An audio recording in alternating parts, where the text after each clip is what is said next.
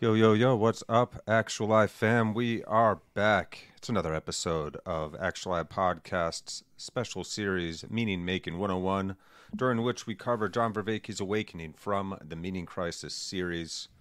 We have so far covered 42 episodes of this series. It's a 50 lecture long series that John Vervaeke released on YouTube because it was too long to release into any university. 50 lectures making up his theory on how we may help humanity awaken from the meaning crisis we find ourselves in. The meaning crisis being a term that he and others use for the existential crisis our species finds itself in at this moment in history. And that is a crisis of breakdown of our associations with churches, with authority, academia, governmental, whatever it may be. There's been scaling distrust in the prevailing institutions that we used to rally around to find our kind of our moral grounding together. And in that, as a result of that, we see a lot of growing division in our culture and a breakdown of cohesion in our culture. And it amounts to a meaning crisis, which is causing a great deep sense of meaninglessness in people all over the world. The rising depression and anxiety is indicative of that. And so here we are with Professor John Vervaeke, a longtime Buddhist practitioner, Tai Chi master, and teacher, as well as a professor of cognitive science, which is a multidisciplinary field covering many different academic disciplines in the study of human consciousness, from neuroscience to psychology, so on and so forth. So anyway, I'm Chris. I'm DJ. And we're very excited to announce that we have new mics now. We're like official podcasters now. We have our new Shure mics plugged in and rocking. We got a new camera, but I still need to get a lens for that camera. So the new camera is probably going to be coming next week, but look forward to improved production value here at Actual Life Podcast. We're very excited to be making these moves here and providing you guys with better quality. During this series, it's kind of a watch along. We're basically studying and learning together. We are not any great gurus or educators ourselves. We're just normal guys here trying to get a handle on how we may personally approach the crisis of meaning in our world today. So if you guys are wondering what can we do in these crazy times to help ameliorate the situation even a little bit, you're at the right place. John Vervaeke has been a profound teacher along this path, and we're just going to do a quick recap of our previous episode. I forgot to get us live on Facebook. This is why I can't talk too much in the beginning. This is what happens. The Facebook is missing out. Yeah, but for those of you in podcast land, thank you so much for tuning in and staying with us during this marathon of a lecture series. Here we are live on Facebook. What's up, Facebook fam? We are live, and we are back. And I was just talking a little bit about the meaning crisis, as John Vervaeke has described it, the time that we find ourselves in today of increased meaninglessness and growing division. And we're trying to find some hope out here, some actionable hope, see how we can be a part of the change and help change this world. I think the most effective way is going to be from the inside out. We're always hacking at limbs and different kinds of political actions that we make. It's like we're addressing symptoms, but we're not treating the root. And the root is, to any problem in society is within each one of us, because we are what make up society. We groups of individuals. So I'm Chris, this is DJ, and we are back at it. We're going to do a quick recap of the last episode 42 on intelligence, wisdom, and rationality. And then we're going to jump on into this next episode. So, I guess according to Stanovic, intelligence is not sufficient to like having high intelligence doesn't necessarily make you rational. So, what is it that allows for understanding and rationality? And this idea of active open-mindedness, which should allow you to find, formulate, and solve problems. Yes, because ultimately we're trying to be problem solvers.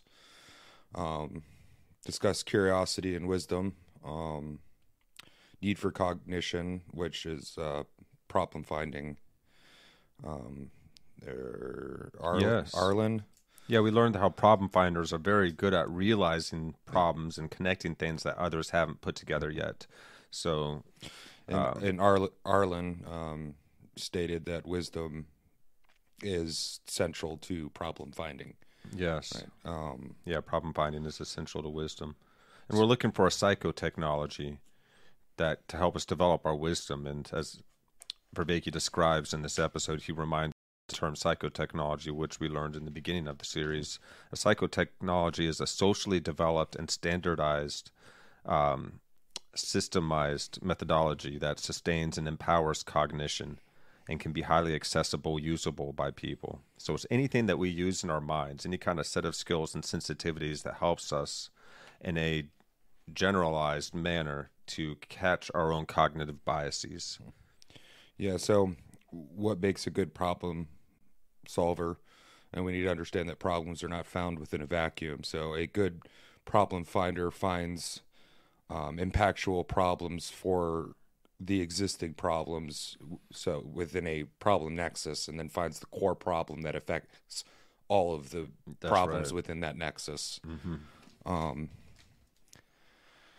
So in the need for cognition, there's one part to it, which is good problem finding, the problem nexus, and then the second part to that is wonder and curiosity. And wonder is a being mode phenomenon, and curiosity is a having mode. When you're, in wonder, you're in the experience, whereas a curiosity is something that you manipulate through. You're curious, work it through. You're going and finding the thing. The curiosity is impelling you almost. So Socrates says wisdom begins in wonder. And so there's two interpretations. There's Plato's interpretation. The point of philosophy is to develop and extend the sense of wonder, deepening it into awe. It gets us involved in this ascending process. Yes. It's meta-accommodation. It's the quest. The quest. And then Aristotle, his interpretation was similar, but basically you shape wonder into curiosity to resolve the wonder. So it's meta-assimilation and the question. Ah, yeah. And you're stabilizing the wonder. So quest and question, and it's not a one or the other kind of thing. They're in an opponent process. Well, I guess these So it's two, both happening. These two interpretations are Talking about two sides of the same coin. yeah. A machine that The can operate wonder in two ways. curiosity coin. Yeah. So it's like at first you have the wonder, and then you get curious about it, and you start to manipulate. Has such a To find out. a bad or the other way around. Yeah. it has such a bad error about it, but manipulate. You manipulate a pen when you write. You manipulate a screwdriver when you use it. You manipulate your car when you drive it. It's not. It's funny how in our evil current thing. social context, our mind goes to certain Well, things. when you certain manipulate words- people, that's Right. when it starts to get a little. Yeah. So Stanovic had a positive account of rationality and this dual process. So rationality isn't just one, one factor, one form. It's many different. In the dual processing theory, there's a lot of convergence in other fields for this. This goes all the way back to Stoicism and Platonism, but we've also confirmed this in modern age in psychology and therapy. Yeah. So the two different the two different ways of processing info we call S1 and S2, right? So S1 is The more intuitive, yeah, right? the intuitive, the implicit. It's implicit processing. It's very fast. We use very it to cope. associative. Yeah, and It's very background. It's very associative, and it's compelled by coping or caring. yeah. And so Within then us, S2 is a deliberate, both reflective and aware definition of deliberate, inferential, Yes, argumentative, not like combative Emotional. argumentative, but making an argument, but theoretically, yeah. explicit, And it's slower. and it's slower. And so He gave us a good example of the lady at the line. So you get to a line, you're at the grocery store and you get to the checkout counter, and you've got your normal amount of groceries that you buy every 2 weeks, right? And they're like, okay, that's going to be $1,000, and you're immediately like, what? That's S1 process, and it's very quick. Yeah. So it's pattern recognition. So automatically the approximate idea of how much is in that cart based off of the items you grabbed off the shelves. It's based off of, well, and also so you do a really quick association, and it's based off of pre-existing heuristics. So it's very intuitive, but then the person checking you out's like, no, actually, look on the receipt, and then they go through things one by one. Now they're using S2 processing, which is very deliberate. It's slower. It's inferential. It's explicit, and it's used to override. It's used to check and S1 in a corrective manner too, because because the S1 can be wrong sometimes. Yeah. It's very useful because it's quick, but it's intuitive, and sometimes it's making the wrong inference. Yeah. So you need the S2 to check. Yeah. So faster implicit process. Stanovich has a word for this. It's dysrationalia, or you could say foolishness, which is dyslexia, but for the mind, basically. Yeah, and you're highly intelligent, but not training your S2 properly. Yeah. So you just jump to conclusions, but haven't really trained the ability to take stock of what's actually there and piece it together. Yeah. So what is active open-mindedness doing? And that's a psychotechnology that we can use to help counteract this cognitive bias that we tend to have within ourselves, because we don't like to be wrong, and we take anything personally when it feels like we got something wrong. You don't need to, but we do that. And so if we're good at checking ourselves, we can catch when we're starting to take something personally that we don't need to. Like, information's just information. It's good for our opinions to upgrade and change themselves when new data comes along. So we should be open. Yeah, so the S2 is overriding S1, but that's so we can't rely on the S2 for most behavior. It's too slow, but it can override the S1 in that opponent processing relationship, which makes us adaptive. So it does have that corrective function. Well, so now okay, you were talking about the open-mindedness. What does that the A stand for? Active open-mindedness. This is what helps us leap to conclusions, which can be a good thing, not just a bad thing, right? Yeah, well,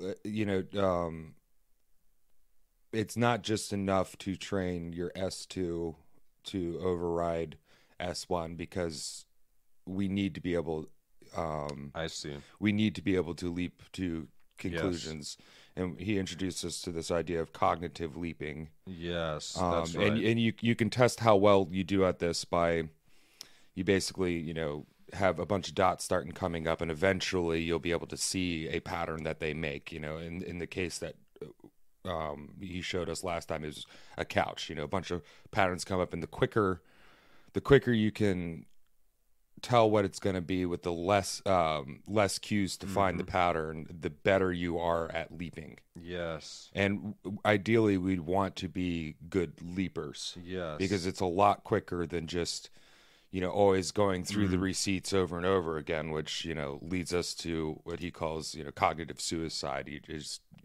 You get trapped by the what's it called? Cognitive explosion. Combinatorial explosion, which is of all the different possibilities and potentials that you could account for at any given time. Yeah.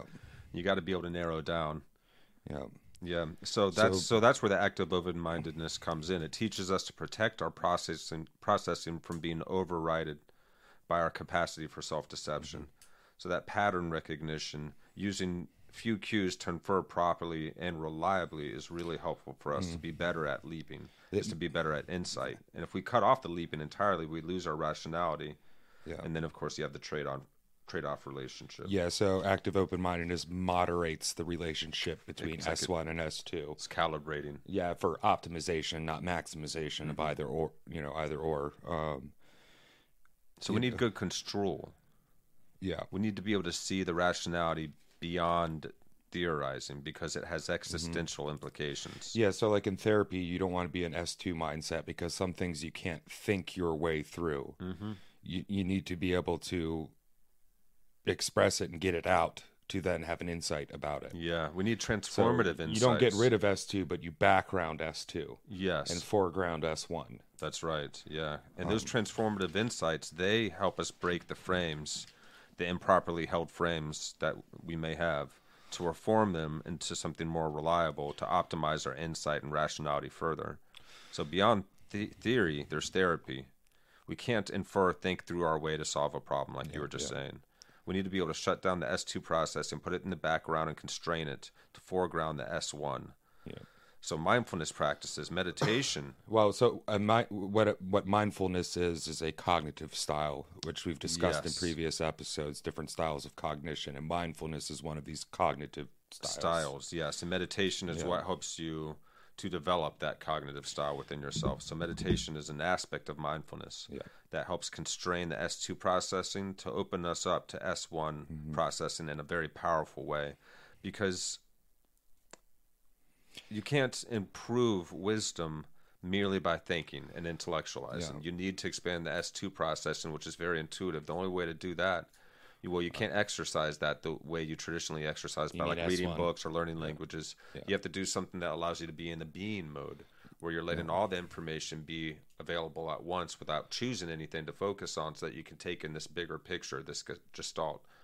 And that's so meditation is allowing you to be there and be aware of your thoughts as they're going by, and learn to be more mindful. Yeah, so, your S2 processing is good for planning and for truth, and S1 is good for coping, fitting yourself around things, not necessarily what we think of coping now, but.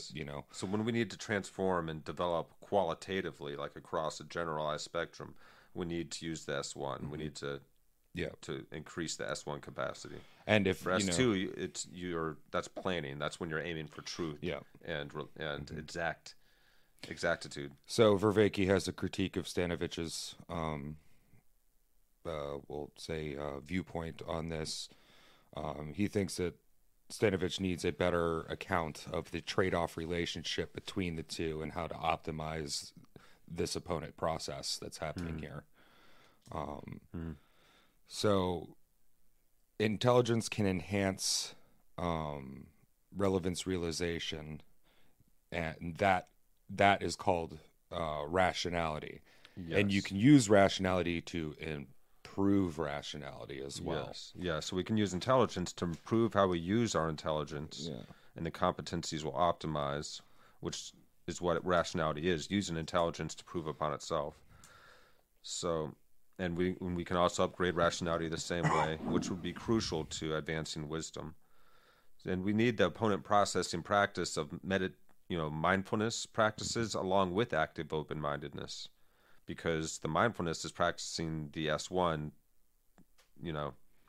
but we also need practices for our rationality to get the S2 working properly and get them both working in tandem. So a locus for understanding wisdom is for rationality and intelligence to be used in tandem correctly.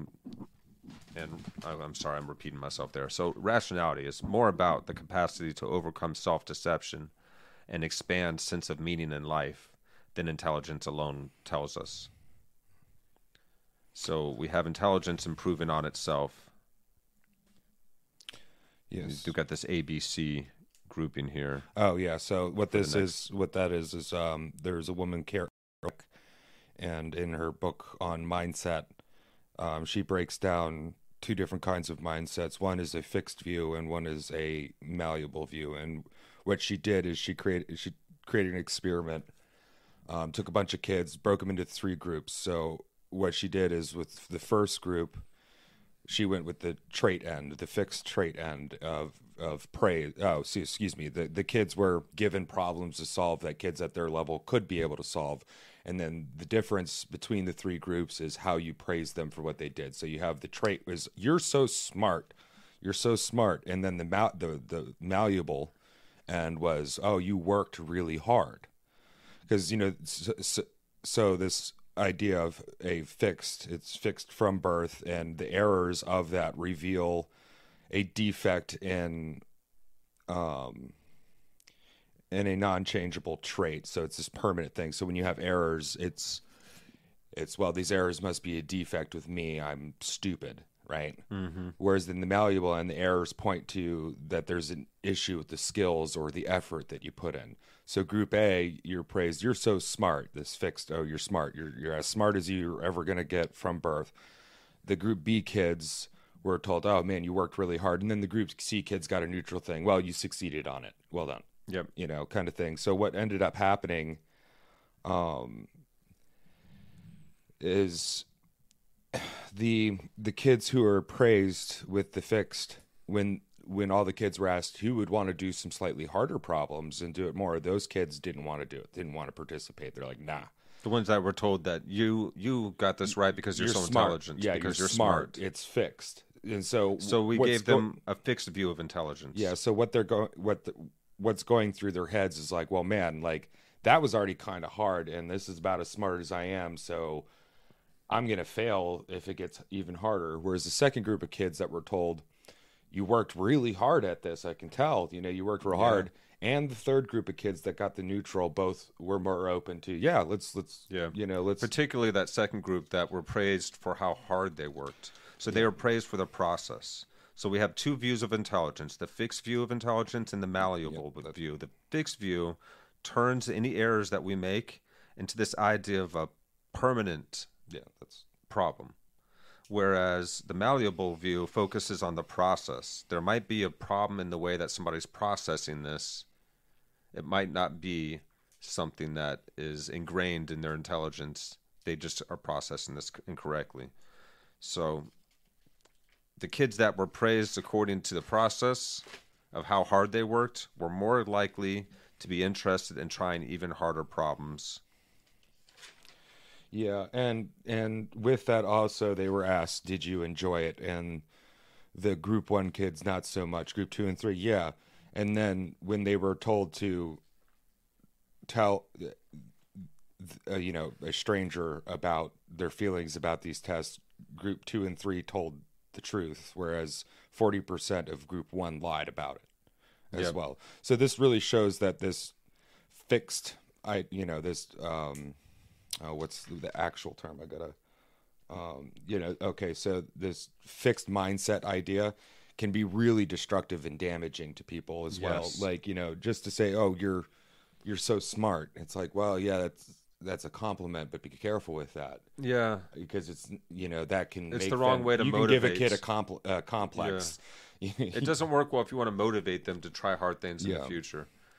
They're going to think that they just succeeded on what they succeeded on because they're already intelligent enough. And then when something hard comes along, they're not going to think, I could work harder and figure this out. They'll just be like, I'm not smart enough for this. That's basically what happens is you trigger that mode of thinking, and whether it's a fixed view of your intelligence or a malleable view. And what's interesting, and how you praise somebody. What's interesting is it triggers you into interpreting what error is telling you differently. Mm-hmm. Like at the core fundamental of how you look at error. Yeah. Instead of, in one way it's like, well, error tells me that I'm stupid. And on the other end, error tells me that I'm not working hard enough, but there's something I can do. So you're getting the idea that either you're helpless in this world and you're stuck with the traits that you have, or if you work hard on something, if you try another angle, if you persist, you might be able to figure it out. So that gives you a totally different perception of reality. It's actually it's a pretty standard anime trope for what is it, shonen anime or whatever. Basically, fighting animes, you will have two characters that are usually friends or frenemies or whatever you want to call it, and one of them is the pure potential kid, right? If any of y'all have seen Hunter x Hunter, Gone, the little kid, he's already really talented and kind of a freak of nature anyway, but he's always about trying harder, and even when he gets the crap kicked out of him, he's trying to learn to figure out, like, what did I do wrong, how do I get better? Whereas the other guy is the guy that's good at it, smart, and more fixed. Was Goku versus Vegeta, if you want to go Dragon Ball Z, right? And the problem that person has is now a bunch of doubt, because now they're seeing their frenemy or their partner moving up and moving through, and then eventually the character has to have the breakthrough into the malleable understanding the fixed view of what the errors mean. Not I'm a failure and I'll never be able to do it, but like, I've failed.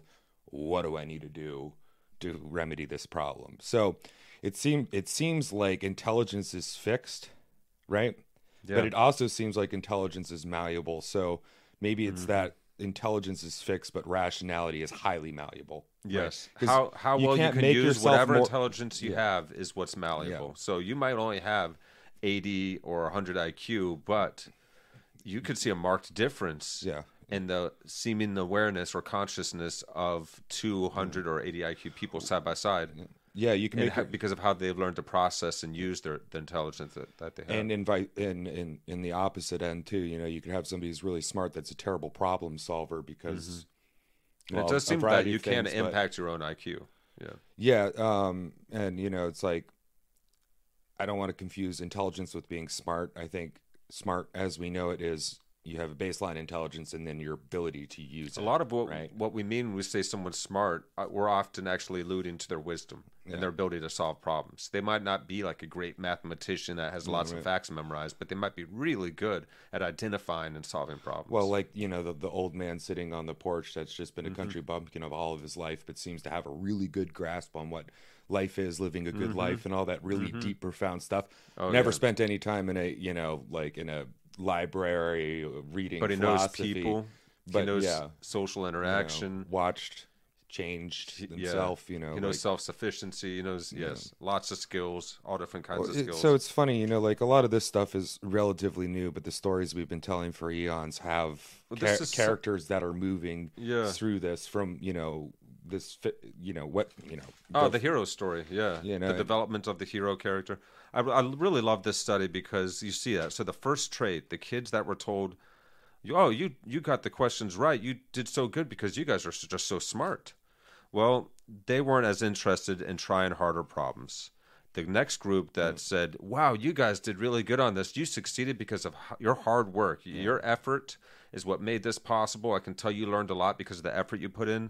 They're excited when they get asked, hey, you want to try another set of problems, ones that are a little bit harder? Instead of saying no like the first group, they're like, yeah. They have a hunger for cognition. They enjoy the harder problems. So the interesting part in that, though, right here, so we can praise the trait or we can praise the process. And we want to choose which mode are we trying to trigger in people when we're educating them. Yeah, and what's interesting, though, is group 3, which was neutral, still were doing better off than those that were praised for their fixed trait. That's right. So it's showing that actually a fixed trait method is detrimental, not worse, just not as good as the malleable end, but actually detrimental. You have malleable end, neutral.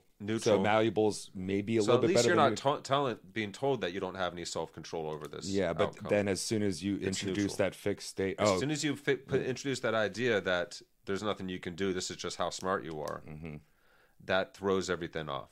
Yeah. You need to have some openness, some encouragement, some motivation to try. And so we are literally, when we're praising the trait, we're disallowing children that room to realize that, I have my own self capacity in this. Yeah, I have my own power. And here. you're creating a natural limitation now to achievement. Yes. Because if I'm this smart and I had this much trouble with it, I can't do anything harder because I already had this. I'm already here. I was smart enough to get praised for being smart, but what if the next problems are harder than I can do? I don't want to lose this praise. I don't want to not be considered smart anymore, so I'm not going to try.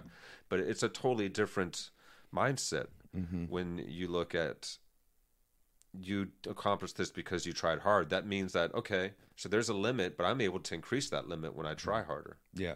When I put some effort in, all of a sudden I can go further than I thought. Yeah, as in, the bar can be raised, and it's good that you can raise it. Yeah. And you can keep up to the bar that's being raised for you. And so the bar is malleable. The bar can keep raising as hard as I'm willing to work. You can keep raising with the bar being raised instead of freaking out that the bar is going to be raised too high for me to grasp. You know what I mean? There you go. That's it.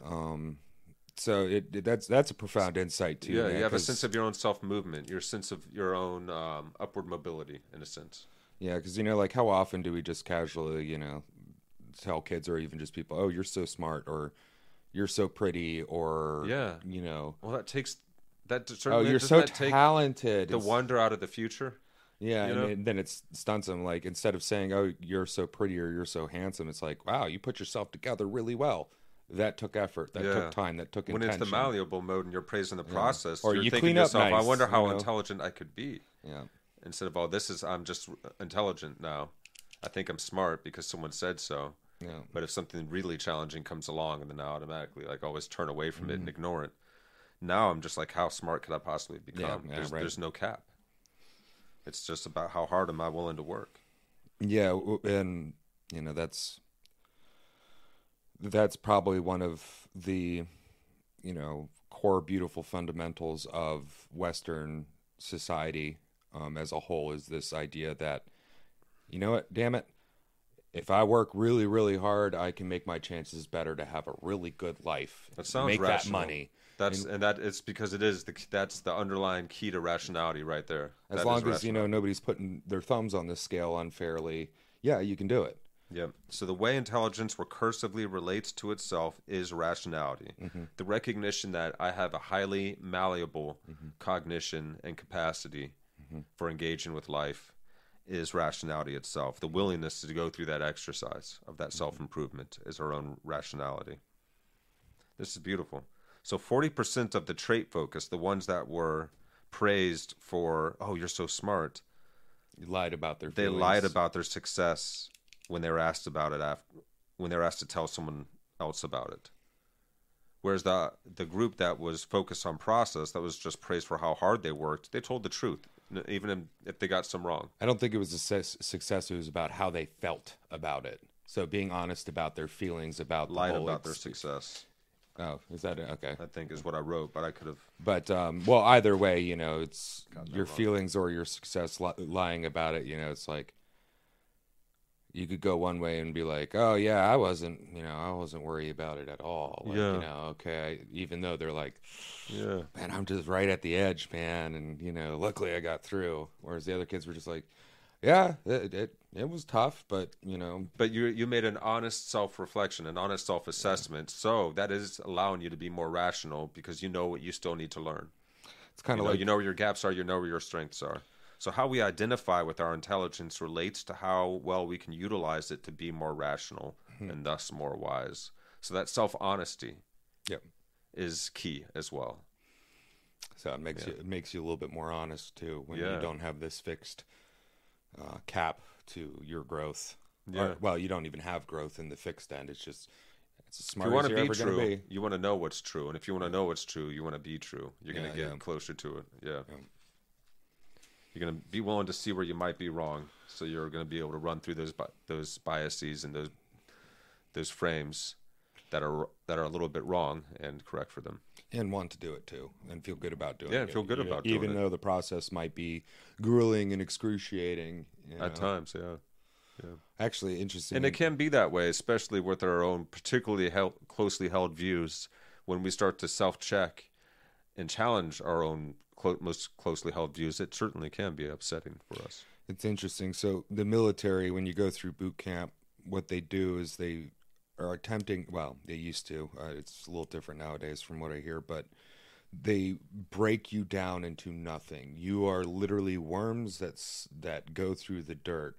So then you have nothing And but build you up back to up. go. Yeah. So they're removing the fixture that it is your understanding. Yeah, I'm already in shape and I'm smart and all that. No, They are you definitely- are maggots, groveling maggots, and if you get through this, you might be less than maggots. but Grinding you're that gonna have ego to- down and making you build up a healthier. Yeah, and then realize that Personage. every time the bar is raised, you're meeting it, and then actually truly being like, okay, yeah, I can take on I can take on having people shoot at me. It helps you people know? to form a healthier personality.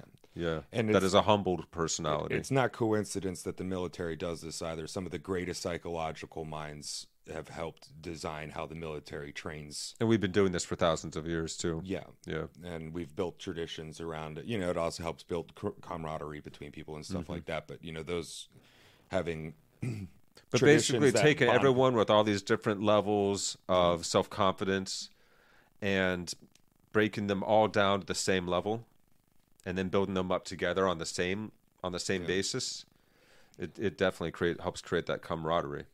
And it also helps to answer for a lot of the different kind of kinks in different people's egos, that, you know, the different habituations that people get stuck in. Does it get rid of it completely? No, of course not. And none of this stuff we're talking about is the be all end all solution to our problems. It's just helping us find the more core problems and issues and start to try to address them and do it over and over and over again. So, you know, we can get better at doing this, and then get better at becoming wise, if you will. Yeah. There's no maximal ability to get wise. It's not. To understand ourselves, we need to understand where we've come from, where we've gone through in this human story. So Vervaeke does a tremendous job of that in this series, starting back in our primordial history and bringing us up to now in the modern age, to understand how we develop this crisis of meaning within ourselves and then in the wider world through our societies, how we may answer for it within ourselves, and also how we may help remarry science and spirituality, which has been unfortunately divorced for the past couple thousand years. I think that will help us a great deal as well. And then to be able to create a common language through the vehicle of cognitive science, to be able to talk about higher states of consciousness that our religious and wisdom traditions talk about, and to be able to bring our various religious and spiritual wisdom traditions into conversation, give them a common language, along with the common language they can share with science now as well. That's what Vervaeke's been doing, and that's the real breakthrough here. Taking the ineffable and making it effable. Making it at least accessible and communicable together, so that we can use the same language to talk about it. Well, because, you know, like something like a metaphysical interaction with the DMT space machine elves is not necessarily an effable thing that you can quantify. Okay, and this amount, no. But there's ways, or like, you know, the feeling you get when you go to, you know, a church service in a huge cathedral, and that feeling as well. That's something that you can't quantify. But with this, we can at least talk about what is a higher state of consciousness, what is anagoge, well, and then, how can we bring these states about, how are they useful for people, why are they? Ideally figuring out a way to be able to measure it reliably across many different, you know, peoples and experiences, because if you want to study something, you have to be able to measure it in one way or put a measure to it in one way or another, you know. And for the longest time, the spiritual was not something that you could directly put a ruler to. Yeah, and this also helps us solve the problem of how to create AGI and create artificial general intelligence that is actually going to be safe and helpful for the human species. It's going to have wisdom written into it as well, because human intelligence without wisdom is already dangerous enough. You know, once we put that into a supercharged AI system, it's a whole other level of danger for our species that we don't even know how to reckon with. We just know we have to do something and do it quickly if we are going to achieve AGI at all. But even to build in any kind of wisdom to help better serve the algorithms, better serve human beings at this point is integral. Yeah. Needs to be happening. All right, guys. Well, it's about that time. We're going to jump into it now. It's episode 43 of John Vervaeke's Awakening from the Meaning Crisis. If you guys are enjoying this series, make sure to go over to John Vervaeke's channel and smash that like and that subscribe button over there. And make sure that you like and subscribe Actuali as well if you're enjoying what we're doing here. We appreciate you guys joining us. You can always listen to this podcast on Spotify, Apple, any of the major podcast platforms. It's available for you guys anytime. Without further ado, let's jump on in.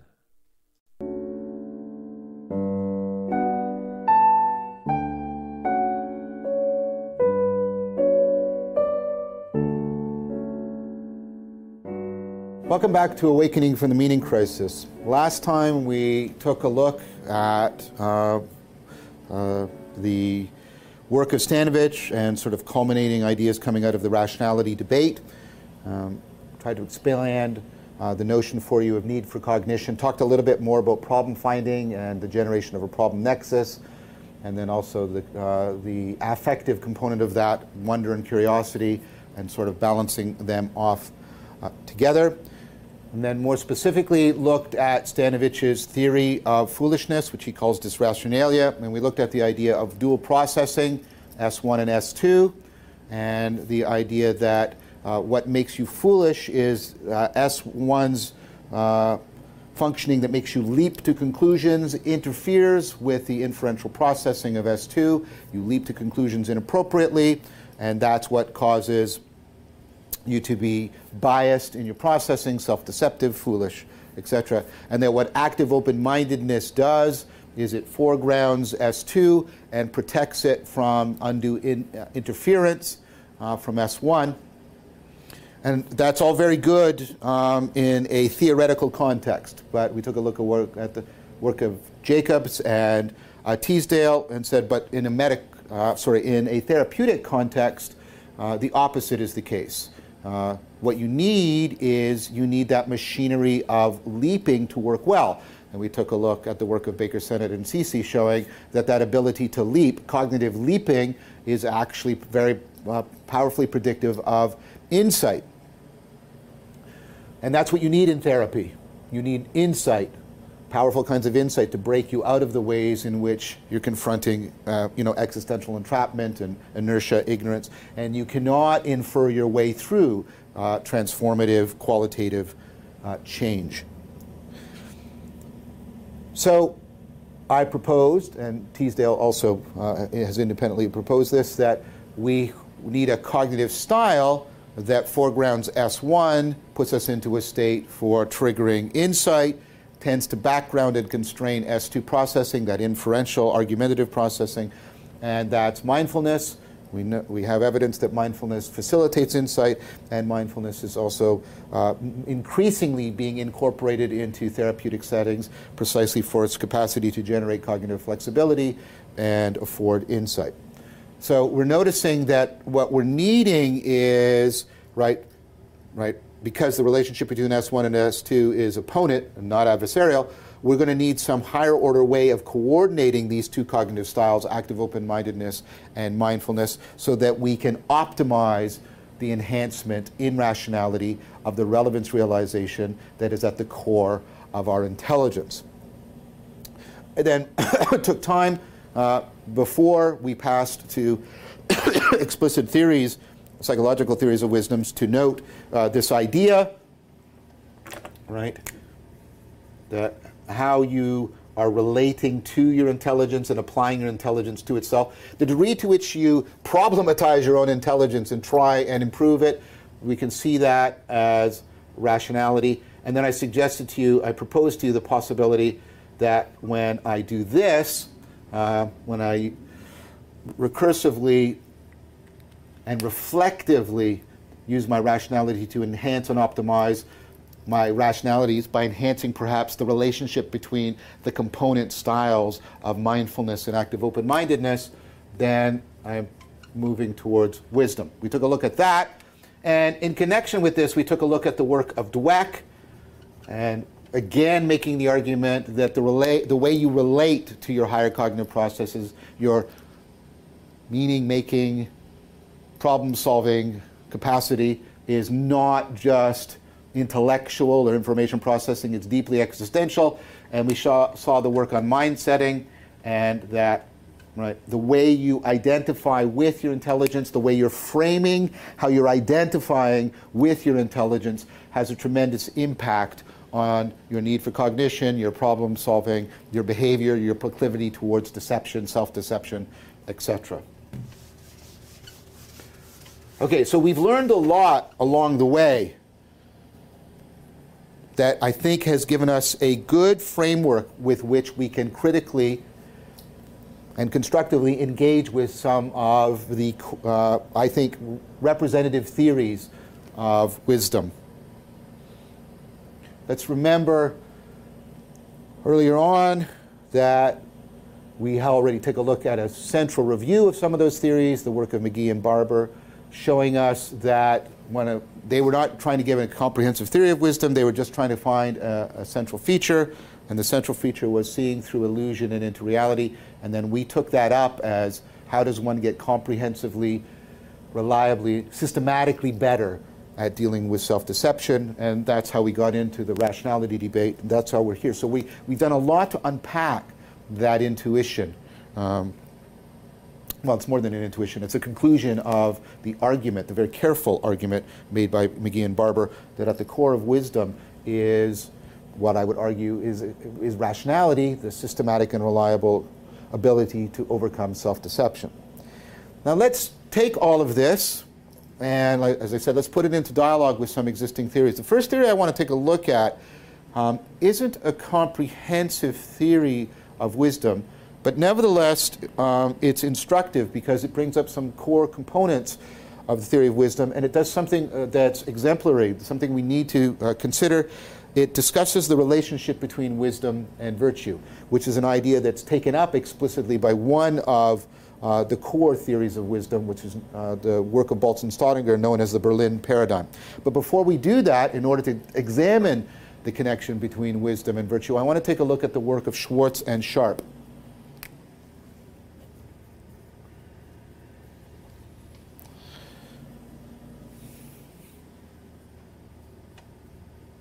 And Schwartz and Sharp, and it's 2006 is the main article. Later on, there was a book written, I think 2010, called Practical Wisdom, which is much more extensive, but I'm relying on this article because I think that was a sort of clear and concise presentation of the argument. The article is called Practical Wisdom, Aristotle Meets Positive Psychology. Well, Aristotle you know about, and he's been invoked and discussed repeatedly. The positive psychology, remember we talked about this when we were talking about 4E cognitive science. Remember what positive psychology is about. Positive psychology is the idea that we should study the mind, not only how it breaks down into its parts, we should also study it in terms of how it excels as an integrated system as a whole, because that excellence, that excelling beyond, can often reveal powers and principles at work within our mind that normal cognition and pathological cognition do not reveal. So, positive psychology studies states that are considered excellent. Now, what Schwartz and Sharp are interested in is they're interested in some work done by Peterson, not Jordan Peterson, another Peterson. Peterson and Seligman, where they're discussing virtue. And they're discussing virtue, of course, as a form of human excellence. And so they study, they list a bunch of virtues, and Schwartz and Sharp sort of stand aside from that, and they note some difficulties with this idea, this list of virtues. You know, that you should be honest, you should be courageous, right, things like that. Notice what we have here. The presentation of the virtues carries with it the strong implication that they're logically independent from each other. Or to use language you're familiar with, what we're given is a feature list of virtues. We're given a feature list of virtues without any indication of how they relate to each other. In fact, there seems to be the assumption that they're logically independent from each other. A very questionable assumption, right? And instead, what we should be looking for is a feature schema. We should be looking for a structural functional organization that helps to explicate and explain how virtues relate to each other. So it's important to note that the feature list carries with it the implication that what you should simply do is maximize each virtue, and right away that tells you an inadequacy of the feature list. I mean, if I maximize honesty, if I'm always as honest as I can possibly be, I will at times be cruel. I will have given up on kindness, right? If I meet people and say, oh, I need to tell you, you're looking uglier than you did yesterday. I need to tell you that. Because it's being honest, maximally honest, right? We don't think of that person as being excellent. We think of that person as being an asshole, right? And so that's important. That's important right away to notice that we're not trying to maximize the virtues. We're trying to get some optimal relationship between them. And the ancients had, at least the ancient Greeks, had a very stronger version of this. They had the idea that the virtues were actually significantly interdependent with each other. And there's two ways in which they could be interdependent. They could form an interdependent system, or they could all be different versions of some core ability. I might come back to that if I have time, but I want to get into the core argument. So the core argument is, right, we should talk about the relationship between the virtues. And as soon as we do that, we can see some important issues coming to bear. So what they do is they talk about a couple of situations in which we can see virtues in conflict with each other. So one example they give is, well, an example that relates to something I just said. They give the example of you're a bridesmaid, and right, time is running out, and you're with the bride, or at least the intended bride. What's the metaphysical status before the wedding? Are you a bride? Or like a potential bride? I don't know. Anyways, they're with that person, and right, they're trying on wedding dresses, and time is running out, and right, they're asking you, well, how do I look? And if you, you're caught between, being honest, being kind, and being helpful, right? You could just be totally kind. You look wonderful. Oh, you're beautiful. That's maybe not the right thing to do, right? You could be honest. You look ugly. It's hideous, right? That's such a mistake. Or you could try to be helpful, like we're running out of time. But then what do you say? And how do you balance them all? Do you just give up honesty? Do you just lie? No. Do you give up kindness? Are you just brutal? No. Do you forget that you're trying to be helpful and you're under time constraints? No. What do you do? Right? Another example they give is, right, this is one that's pertinent to me. You're grading an assignment for a student. Right? Now the student has, they've made terrific progress. They've really overcome some barriers. They've gone from a low C, and they've been improving, and they're getting into a high B.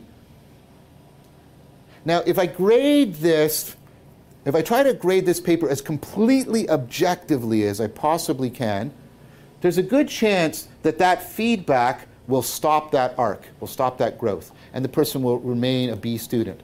But if I just give them a little bit of encouragement, if I extend it, and is this lying? Because what am I doing with marking? Am I marking what they've done, or am I also simultaneously indicating what they can do? So if I give them a little bit more, if I push them into the A range, that might actually, like in a self-fulfilling prophecy, lift them into an A student. And what's my moral obligation here? Is my moral obligation to give them brutally objective truth? Or is my moral obligation to make them and afford them to be the best student they can possibly be? What do I do? What do I do?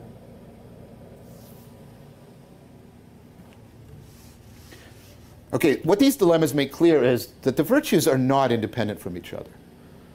And we're not trying to maximize between them, we're trying to optimize between them in an important way. Now, this brings up some very important issues, right?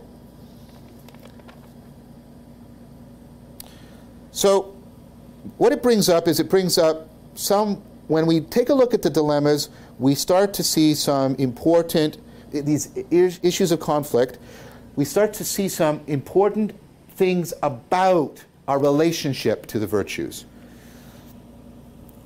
Let me read a quote from you. Real life situations do not come labeled with the needed virtues or strengths attached. Notice how this is the categorization, the demonstrative reference, and right, all the stuff we talked about. And notice how they zero right in on it, because notice what they say next. There is thus the problem of, here it is, and this word is emphasized in the original, there's the problem of relevance. Which is the relevant virtue to bring to bear? And then, of course, not only is that, so you see that, do I bring is honesty the relevant virtue in these examples? Is mentorship the relevant virtue? Guidance, good guidance? Is kindness? Is being helpful? Like, what are the relevant virtues? And of course, what's also shown is the virtues can conflict with each other. They often pull you into different kinds of behavior. Different kinds of behavior. Now let's bring another thing back. We often, and this is something that Schwartz and Sharp are going to make a lot out of, we often represent virtues with rules. And we've talked about this when we talked about rules. Remember, right? Remember this rule, and this is a virtue rule. Be kind. Do you remember the problem with that? Right? That rule doesn't specify its conditions. It doesn't specify. This is the problem with specification. It doesn't specify its conditions of application. Being kind to my son is not the same thing as being kind to my partner. It's not the same thing as being kind to my students. It's not the same thing as being kind to my friends. It's not the same thing as being kind to a stranger. It's not the same thing as being kind to a stranger on the street and being kind to a stranger, somebody I've just met at a funeral. These are all different. Remember that? That's why you can't capture relevance, your cognitive commitment in a rule, because you'd have to just get an ever-expanding penumbra of rules for how to apply and specify that rule. Rule application, specification, depends on relevance realization. In fact, unlike Schwartz and Sharp, I think all the problems they list, right, the problem of relevance is clearly a problem of relevance realization. The problem of conflict is a problem of determining which is more important, right? And the problem, as I've just argued, of specification is also a problem of determining relevance.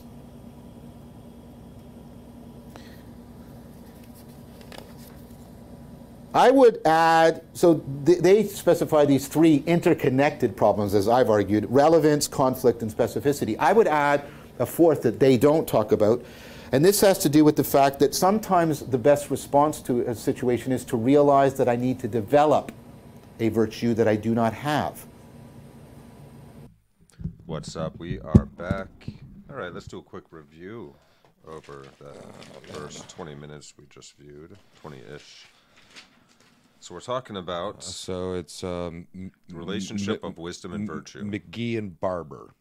Well, there are Schwartz and Sharp. Well, so before that, though, McGee and Barber stated that the core of wisdom is rationality. Oh, yeah. And then we got into the theories of wisdom, and theory one being from Schwartz and Sharp, and a article in 2006 called "Practical Wisdom: Aristotle Meets Positive Psychology. Psychology. Okay, yeah. Cool. Yeah, that's all like me. Yeah. And then there's a book as well, Practical Wisdom.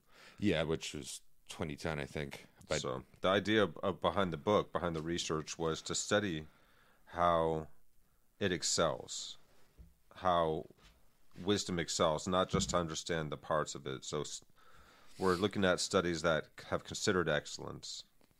Yeah, and excellence in the sense of going, I guess, going past the norm. Whereas like negative psychology is what goes wrong and how does it break. This is how does it go past its normal state and continue. Yeah, so states of excelling. That's not just understanding just the parts and the features of those states, but how is that person or that trait excelling in that circumstance, in that situation. Yeah. And so virtue can be seen as a form of excellence. It's something that goes past, beyond, we'll say beyond the norm. So you can say outward, excel, exterior. There might be something about something with that, but so virtue is a form of excellence. So rather than looking at virtue as with a feature list, it's not a feature list of different traits that add up to so I think that's excellence. Schwartz and Sharp's argument against the feature list, looking at the virtues as a feature list, because it doesn't show the relationship between the features, between the different virtues that make up like that state of excellence. Yes. So we need a structural functional organization. Yeah, and a schema. A scheme, So to be our foundation to understand this And so the feature list implies there's a maximization of the virtues. You need to maximize any one of the virtues, you know. yeah, and if you just maximize the virtues, then you're going to get the excellence that you're looking for. But it doesn't work that way. No, because if you're too honest, you're an asshole. Exactly. So in interpersonal, communication and life situations we find ourselves in, like the bride argument that he gives us. The bride's trying on the dress. Are you going to be 100% honest, 100% kind, or 100% helpful? And what you got to find is a kind of a marriage of the three of those. You don't want to be completely honest all the time. Yeah. Like he says, if someone's not looking particularly good one day, you don't tell them that they look ugly. It's like, how honest do you want to be? Sometimes you're gonna be like, yo, bro, There's a way. You look like shit. What's going on?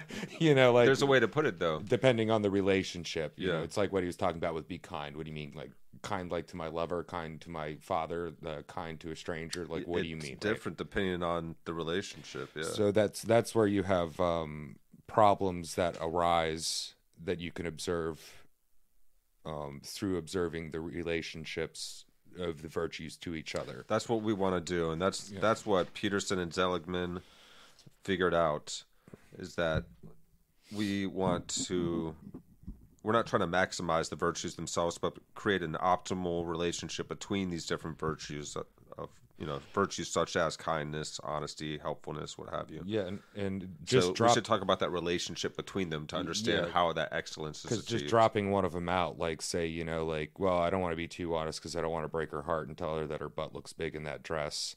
So I'm just going to be kind and helpful. Well, if you drop out the honesty part, you're also not being helpful because they were asking your opinion. Yeah. There's a relationship between being honest and the helpfulness of it, and being kind and the helpfulness of it. And to be helpful, what does that mean? Like, it's got to be useful knowledge. Do you just want her to feel like the best looking bride ever and whatever? And that might be so. Like,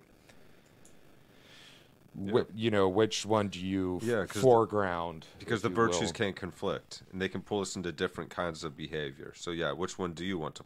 How do you want to balance these different considerations? So So we need to optimize, not maximize, real life situations, and try to figure out what moral obligations do we have. There's the problem of relevance, because our real life situations don't come labeled with the virtues that are needed attached to them. So we do have to recognize what is the relevant virtue to bring to bear in any given situation.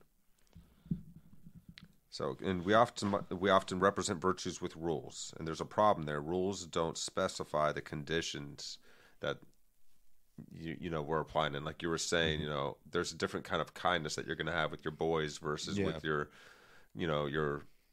mate or your kids or your grandparents or whatever. Well, imagine this, like say you have a daughter and you just come up to her and pinch her cheek and just say, "You are just the cutest thing on the planet." You might not want to do that to your wife. You might at some certain point be able to do that to your mom and just pinch her cheeks and have her get flustered at you. But see, like we talked very early on in this whole series, what is relevant, and we gave the example of the fire. If you ain't got no family or any pets, people in the house is not the first thing. It's like your paperwork, maybe your guitar, your PlayStation. Sorry, I'm singling out. But it's amazing how we have this cognition, this capacity within us that we have termed relevance realization here with Vervaeke, has provided this term for us that allows us to narrow in and focus in on what is relevant in any given moment immediately. Yeah. And so since virtue, with this rule thing, you can't really rule a virtue, and he gave the example, be kind. Be kind. That's not specific enough. It's not. And then it's like, well, then, to your mom, or be kind to your dad, or this, that, or the other, you'll never be able to write sub-rules for it because it's combinatorially explosive. You just get more and more and more. The only one-word answer we have for that is be loving, because that at least is telling us to be considerate and to look at something deeply and to give it a full reflection. Yeah. So we have... It gives you an orientation, at least, that you can take on. So it's relevance. Which one of these virtues is most relevant at the time? Right. How do virtues that all share a certain amount of relevance conflict with each other, how can we be very specific about it? Because you can't, right, the rule just be kind. Now, but because it's not specific enough, so you got to be specific. So therefore, you can't just make a rule that you live by and be fine. Yeah. And so how are we going to create maxims to guide ourselves that are a little bit more reasonable? Yeah, and that these were the three that they gave us, and then Vervaeke argued for then putting in a fourth and paying attention to the development. Yes. And developing how we develop your system of virtues and how you work with them. And that's why we've looked at these ancient mystery schools, these ancient wisdom schools of spiritual systems throughout history to see what's worked before, and also to look at why we're becoming refascinated with them. Because while we're having a meaning crisis and a breakdown of society, at the same time we're also having a refascination in the ancient wisdom of ascension, of self-transcendence, of self-realization. So there's this great interest in Stoicism and Buddhism and other ancient wisdom traditions here in the West now that has been growing. And that's been growing for a reason, it seems, that somehow innately, unconsciously, we as a species, in large groups, even as large as our own nations, whole societies, we're starting to recognize something's getting off. I need a deeper answer for how to comport myself to the world today. And it's funny, like how it came to the United States. If you look back on it, that the hippies and the mystics and all that in the United States, they were silly. They were like silly kids having fun and running around. Yeah, but that makes sense though, because they're developing these personalizing them. And you start out with a growing understanding as the babe, and then you grow up through it. And now, I'm seeing a quite sophisticated adulthood, adult college level, if you will, look at this idea of ascending as a person and becoming more virtuous by fact that we have professors like Vervaeke and other people that are very seriously taking this endeavor and putting it out there for the world. It's a lot more serious. It's not as silly and running around in the sun and banging and taking drugs and dropping out and going to India and having that experience and then doing all that, because that's what you do when you're a kid. You're just I'm not saying the taking drugs thing, but kids made their own drugs. You just spin around in circles and then go. You go out, you experiment. You do crazy shit, and stuff. And that leads me to have some hope, because then eventually, if we keep doing this right, we'll come to the sage level, and I think our species will probably have a much better time at stabilizing itself at the more sage level. Hopefully, understanding of human ascension. And it does feel like there's a little bit more sophistication in the approach today. Like you were saying, in the 60s, there's a lot of joy and fun and newness to it. There weren't that many serious players in the wisdom game, but there were a few. But now you have quite a larger number more now. It's where we can't track them anymore, and we're not holding them up kind of as like stars of like Jiddu Krishnamurtis and Ramana Maharshis and Albert Einsteins and the few like people that kind of were shining particularly bright. That we can think of like off the top of our heads. Yeah, but the light is just as bright. It's just diffused across a broader surface. I think now very serious thinkers that are also deep practitioners of mindfulness practices of some sort, whether they're deeply religious. I think the internet really helped with that, or they're deeply spiritual in some other fashion. But they're also serious thinkers on that, at once. Yeah, and we've needed that to happen again in our world, because we have been hungering for wisdom. It's like we have the technology of gods without the wisdom of gods. Yeah, right. The Daniel Schmachtenberger quote there. Well, we might just very well in a very short period of time create lowercase g gods, God, with our internet system and AIs, and once we get to a distributed general artificial general intelligence. I mean, that's game changing. Yeah. Well, so I feel that what Vervaeke's put his finger on is the most urgent matter of our day that helps us to solve for other. This is the problem that helps solve for the other problems. This is developing a really great problem nexus for our species right now, basically. Yeah. This is where the problem is. If you can solve this problem, it's going to ripple out and affect everything else and help improve everything else. Yeah, and so if we can't solve this meaning crisis and this complex disjointing and fragmentation that's occurring across our various societies across the planet, and it's happening all over the world right now, we're seeing a breakdown of our understanding of our connection with reality, with one another, with our idea of what is God, how does one serve and live honestly, and what is goodness in this world today. All of these questions are up in the air, and we're having to nail them back down and recapitulate our understanding of a relationship with that great mystery, this existence, this life we find ourselves in. We're having to re-understand all of that together right now, and then individually within ourselves to find a way to relate with this world as we're going through this time of increasingly rapid change. And like you were just saying with AI, with all the great problems that we face, and there's a term, the meta crisis, for the many existential, life-threatening crises that face our species that are occurring at once and that are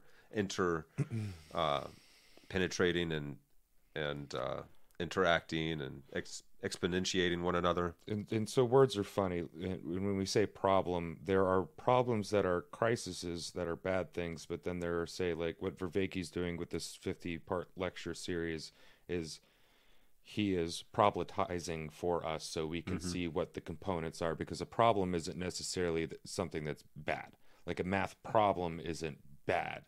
You know, figuring out how to get the angles right on a house that you're building. Yeah, this is kind of just what's happening. This is part of our human evolution. I think a problem is a set of conditions and constraints, knowns and unknowns. Yes. And components all working together that can be organized to be understood. And then like a puzzle in a Zelda game. And, you know, we got our problems as a human species, and some of them are what we, you know, colloquially call, that word. Got some things we could call some bad problems. Bad problems, like a bad thing, but not, you know, like problem, you know, just be a problematizer. Figure out how to put things in a form, you know, a formula, figure it out, really work through them. Help take the weight out of this whole thing, and by taking this zooming back telescopic view of reality and being like, oh, that's right. We are a self-aware species that has grown out of a somehow living planet that finds itself rotating around this giant burning ball of plasma that we call a star, and there's trillions, countless of those more out there in infinite space as far as we can see. We have some understandings of the makeup of the particles in the universe, but no explanation as to how the thing could have possibly begun, besides the point of a Big Bang, maybe, but what came before or why it's here. We have no answers for any of this stuff. We don't even know why, like, say, like, why an electron does. But we know that this is like a miracle. Yeah. What we use the word miracle for is whatever's happening here is very special and remarkably rare as far as we can tell. And it's happening, and here we are, experiencing life together, entertaining one another with our music and our art and our film and our creations. And we have a set of conditions that there's a challenge for our species ahead of us. And there are, you could say, some bad aspects as far as undesirable outcomes and events that can occur. But it is helpful to put the whole thing in that beautiful cosmic perspective, to realize that it's also a moment of great potential. As much as there is a lot of darkness in our world and our current times and our view of the future, you know, our obsession with dystopian film and dystopian movies, you know, I mean, it's everywhere, and it's there for a reason. You know, we started out with the first episode of this talking about our fascination with zombies and end of the world scenarios and our storytelling, and it is there for a reason, to help us understand how we cope with these kinds of situations, because they are perennial problems. They're recurring issues that do continually come back. But you know, you just reminded me that when you looked at your phone there, that we are rattling on. We should jump back in before we get carried away here, guys. So let's do that. We're jumping back in. It's episode 43 of John Vervaeke's Awakening from the Meaning Crisis on Wisdom and Virtue. Follow along. Here we go. It's an aspirational response. rather than a select, which of my virtues should I apply, or how do I specify it? It might be, oh, geez, I'm lacking a virtue that I need. I need to cultivate a virtue that I do not have. So I would add in, right, in addition to the problem of relevance, conflict, and specificity, there's the problem of development, the need to aspire to acquire virtues you do not have. And I've already shown you how much that developmental process is dependent on capacity for insight and qualitative transformative experience, etc. All right. So what are they proposing? They're proposing that we need a higher order. So here's the virtues, right? We need a higher order ability that deals with relevance. They put it as a list, but I've tried to show you how they're related, right? Conflict, specification,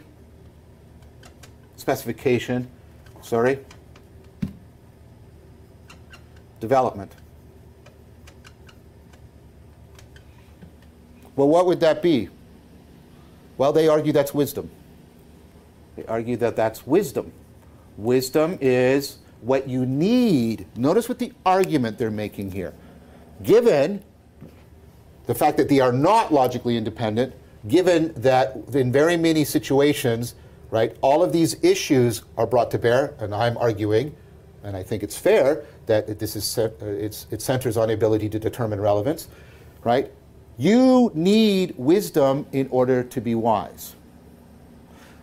Right? In fact, one of the interpretations of the ancient Greek idea of the interdependence of the virtues is not that the virtues are all constraining on each other, but that each virtue is just a particular way in which you're wise in a situation, right? So to be kind is how to be most wise in this situation. To be honest is how to be most wise in that situation. So that version of the interdependence of the virtues really, really tightly ties the virtues to wisdom. Either way, there is a deep connection between the cultivation and the pursuit of a virtuous way of life and the cultivation of wisdom. Now, this is where Schwartz and Sharp, and this is why their book is entitled Practical Wisdom, and that's why the title of the article is Practical Wisdom, because they call back to Aristotle's distinction, right?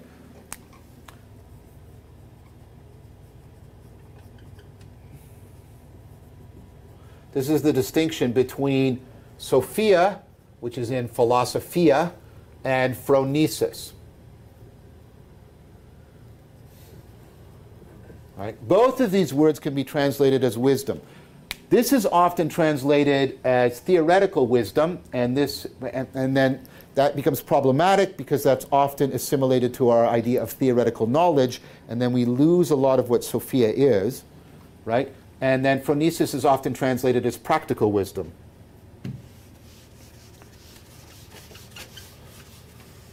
So what Schwartz and Sharp want to argue is that phronesis is what you need for virtue.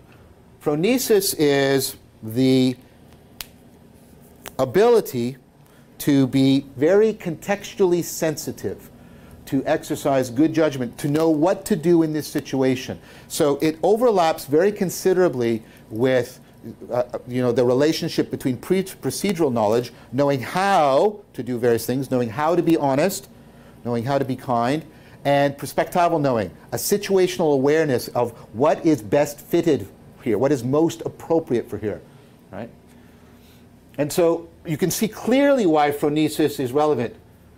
And one of the things they argue, which is very interesting, is they really resist, and I think appropriately, trying to understand phronesis as having rules. So here they're very sort of critical of a Kantian idea of being virtuous as sort of specifying as your behavior. Whether or not this is Kant's view, it's not something I'm going to get into. This is certainly a view that many people have, that the way in which you are virtuous is to have a set of rules, moral commandments, and that you follow those rules as best you can. And then what And what that can lead to, and Schwartz has been critical of this elsewhere in some talks you can find on YouTube, for example. This has been sort of, right? This can lead to the attempt to try and legislate everything, to try and specify everything in terms of how we should behave in terms of rules. And they're critical of that because, first of all, it's impossible. Notice the example of be kind. If I try to make a law that we should be kind, then I have to make laws about all these different ways in which I specify being kind. I'd have to make laws that tell me when I should give preference to kindness over honesty across all possible, like it's impossible, right? But you can get into an illusion, this is part of Schwartz's, that you can somehow replace people becoming wise with people having laws. Now, obviously, I am not proposing anarchy, like that we shouldn't have laws or etc. like that. That's not Schwartz's point. He's not proposing that. That's absurd. What he's proposing is to step back and realize that we should have, right, this balance between proposing legislation and requiring from people that they cultivate wisdom. Okay, so he's making that argument, and I think that's something that we should take into account. We should ask ourselves, right, not just will this legislation reduce harm? That's a really important question, okay, for sure. But we should also, and I think this is also an important question, will this legislation tend to make people less likely to pursue the cultivation of wisdom and virtue? Okay, so you have to think about that. Is Schwartz's argument. And I think that's an argument that should be taken seriously. And that's why, of course, he keeps making it, and he's getting a considerable audience around it. All right, okay, let's go back to the main point. They tend to leave this out because they tend to associate Sophia, I think, unfairly with the having of rules. They assimilate it, I think, too much to theoretical knowledge and the possession of propositions. Of course, rules are propositions. You're proposing what people should do, proposing very strongly, right? And they see Sophia as theoretical knowledge, largely propositional. I think that's an unfair representation of Sophia, and other people have pointed this out. And so, whereas I think, look, this is about being very contextually sensitive, and that's very important because that allows me to generate the process needed in this situation. I need to start behaving, in this sort of balance between being kind and honest, right?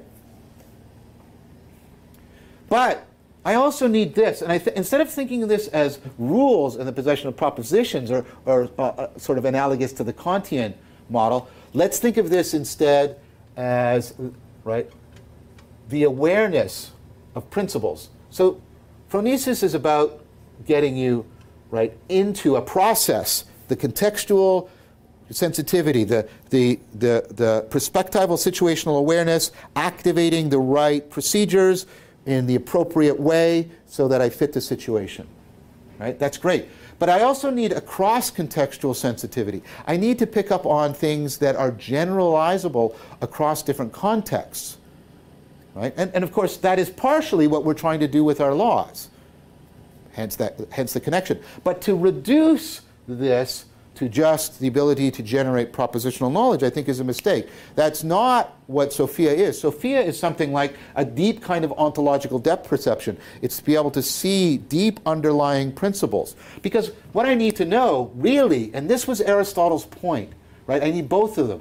I need to know how to put principles into processes, and I need to know how to regulate processes with principles. That's what it is to put a principle into practice, and to practice in a principled manner. So I would argue against Schwartz and Sharp that you need both Sophia and phronesis. You need something that is trying to pick up on cross-contextual invariance, and you need something that is helping you to, and of course this is in line with the relevance realization model I've argued, something that is the aspect of wisdom that is about contextual sensitivity, what's different here, what's special here, how do I fit myself to this specific situation, as opposed to how do I generalize across these many situations. And what I want is an opponent relationship between them so that I can discover powerful principles and put them into effective practice, and so that I can regulate my practices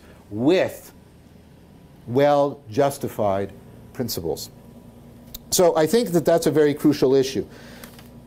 There's one other issue about Schwartz and Sharp that I want to come back to. I think they're right in saying that phronesis is a kind of know-how, procedural knowledge. I think it's also perspectival and potentially participatory, but at least perspectival. And one of the things they do is they talk about this in terms of the language of expertise, of being an expert, which is different. And what they're trying to do with that contrast is, right, an expert doesn't necessarily possess the best theory. They don't have the knowledge that. The expert has the best know-how. Expertise is a kind of excellence in know-how. I think because they've sort of because they've focused in on phronesis separate from Sophia, and they've thought of know-how without thinking also of the perspectival knowing, I think this is a mistake. Here's why. I think that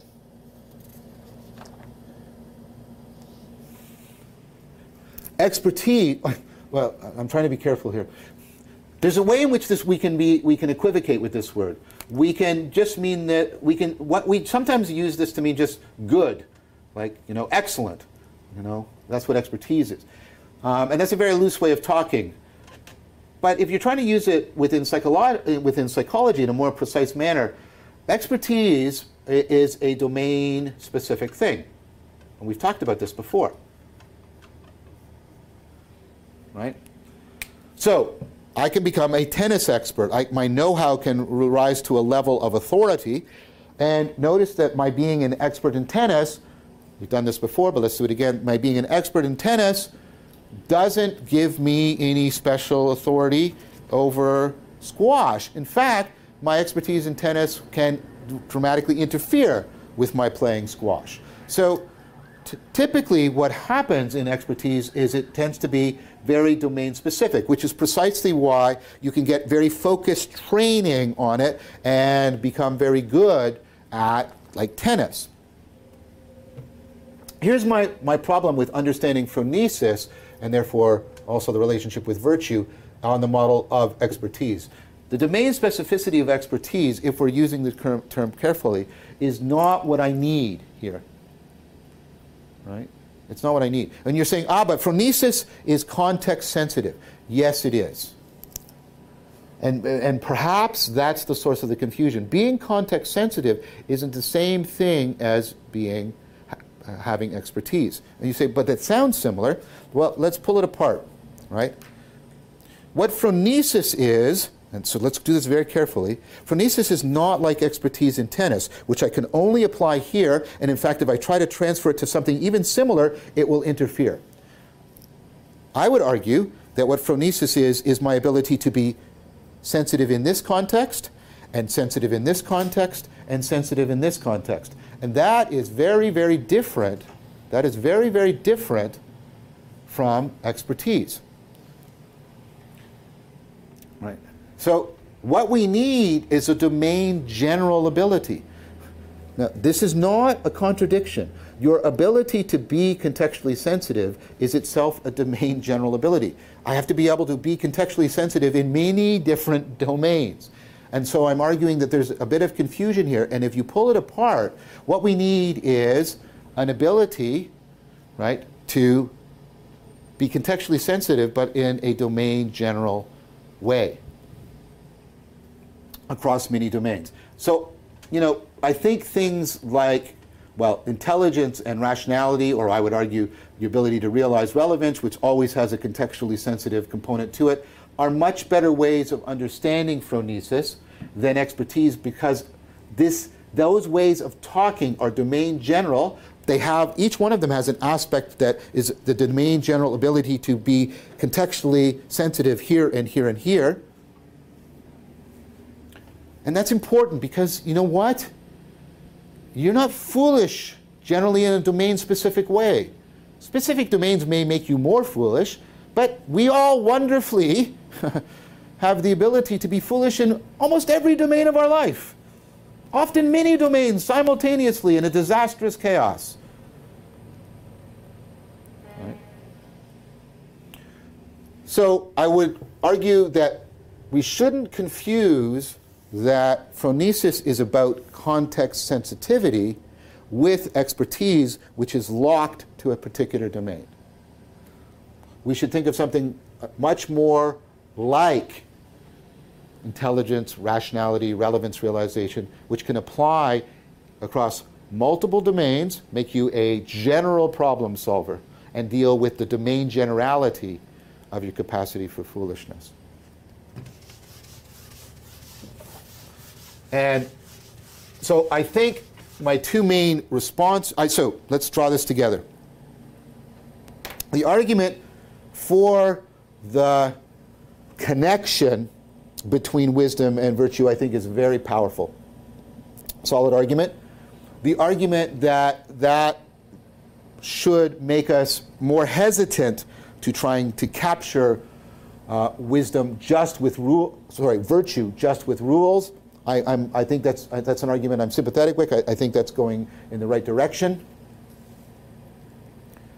The argument that phronesis is all we need for virtue, I question. I think, following Aristotle, that phronesis and Sophia should be in a very powerful opponent relationship, you know, trying to get principles into processes and processes regulated by principles, etc. And the idea of trying to capture the procedurality of phronesis with the notion of expertise, I think, is a confusion, as I've argued, and we should put that aside. Okay, I now want to pick up on one of the, I think this is a fair way of saying it, one of the seminal theories, psychological theories of wisdom. In many ways, this theory turned the investigation of the psychological investigation of wisdom into an experimental, empirical process. And so this is the important work of Baltz and Staudinger.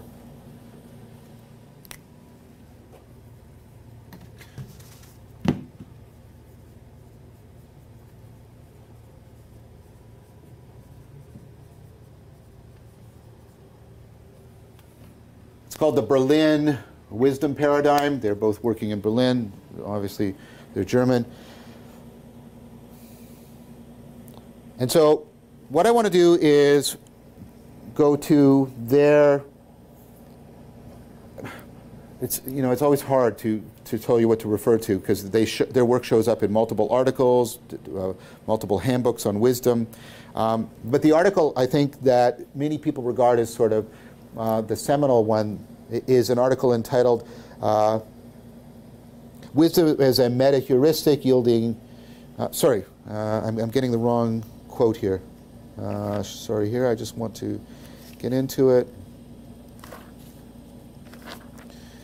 Wisdom, a meta-heuristic, pragmatic, to orchestrate mind and virtue towards excellence. Okay, so sorry for that little delay. Wisdom, a meta-heuristic, and then in brackets, pragmatic, to orchestrate mind and virtue towards excellence. So notice right here, the title tells you that they've deeply accepted the point made by Schwartz and Sharp that there's a deep connection between wisdom and virtue. Orchestrating mind and virtue towards excellence, there's already the deep connection to positive psychology.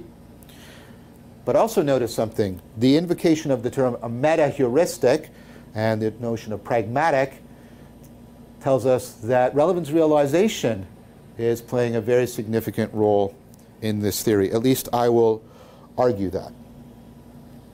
Okay. So let's first of all deal with this notion that they put in brackets of pragmatic, because they're sort of picking up on a couple different related but not identical meanings associated with that term. One is having to do with, I think, like the pragmatic aspects of language, pragmatics. So there's syntax, semantics, and pragmatics. And we talked about this when we talked about Grice and conversational implicature, right? That you always are conveying much more than you're saying, and that how that depends on capacity for relevance realization. And you can see, and so there's that sense of that dealing with how much our communication and more broadly our cognition goes beyond what we can directly propositionally represent. That's definitely there. There's another meaning of pragmatics, and that has to do with pragmatism, which I haven't talked about. I'm going to talk about it later when I talk briefly about James. and so the idea behind pragmatism is, so sorry, like I said, there's so much there, but the idea about pragmatism, I would argue, a way of understanding it, at least a way of understanding James. James is one of my heroes. James was both a great psychologist and a great philosopher, and he was interested.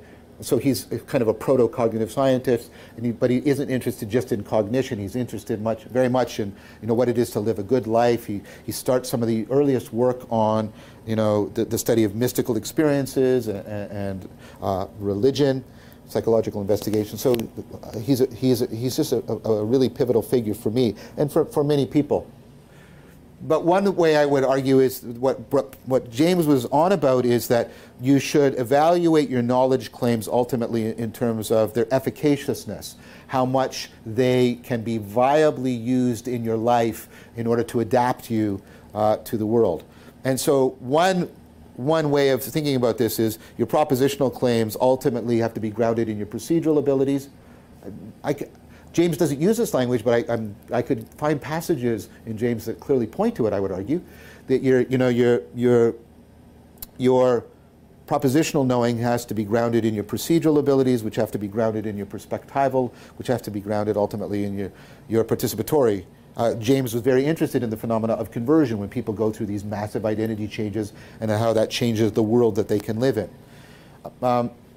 Now, I think that's deeply right. But there are also some problems with pragmatism. I'll come back to this, so I'll just mention it now. I think there's a confusion, or at least a potential confusion, between truth and relevance, and that can be problematic. Now, why does all of that matter? Well, because, as I've just tried to show you, pragmatism tries to situate what James would call sort of your intellectual claims, right, into this deeper, lived, experienced, viable ability to fit your world, to develop your connectedness, to develop yourself. Both of those, I think, can plausibly be brought back together in the notion that what we're talking about, and this just goes so well with the invocation of the term meta-heuristic, a heuristic for managing your heuristics. We can draw this together and this term together, meta-heuristic, right? We can draw this, right, all together with, well, having to do with realizing relevance.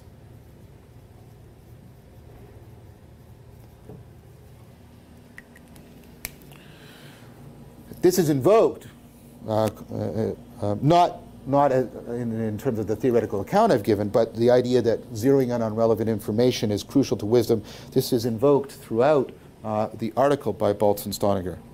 Let's be clear. I don't think they are explicitly making a case the way I am. What I'm saying is they're invoking ideas and making use of them that ultimately deeply presuppose the ability for relevance realization.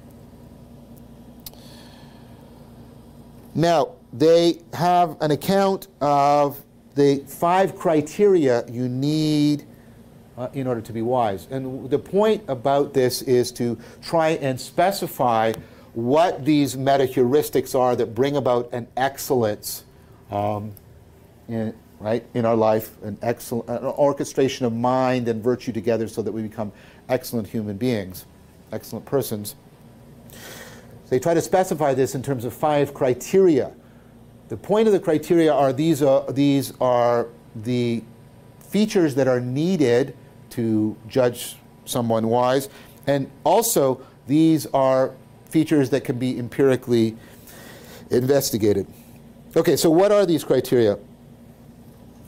So, rich factual knowledge about the fundamental pragmatics of life, right? So this is in some sense like Sophia.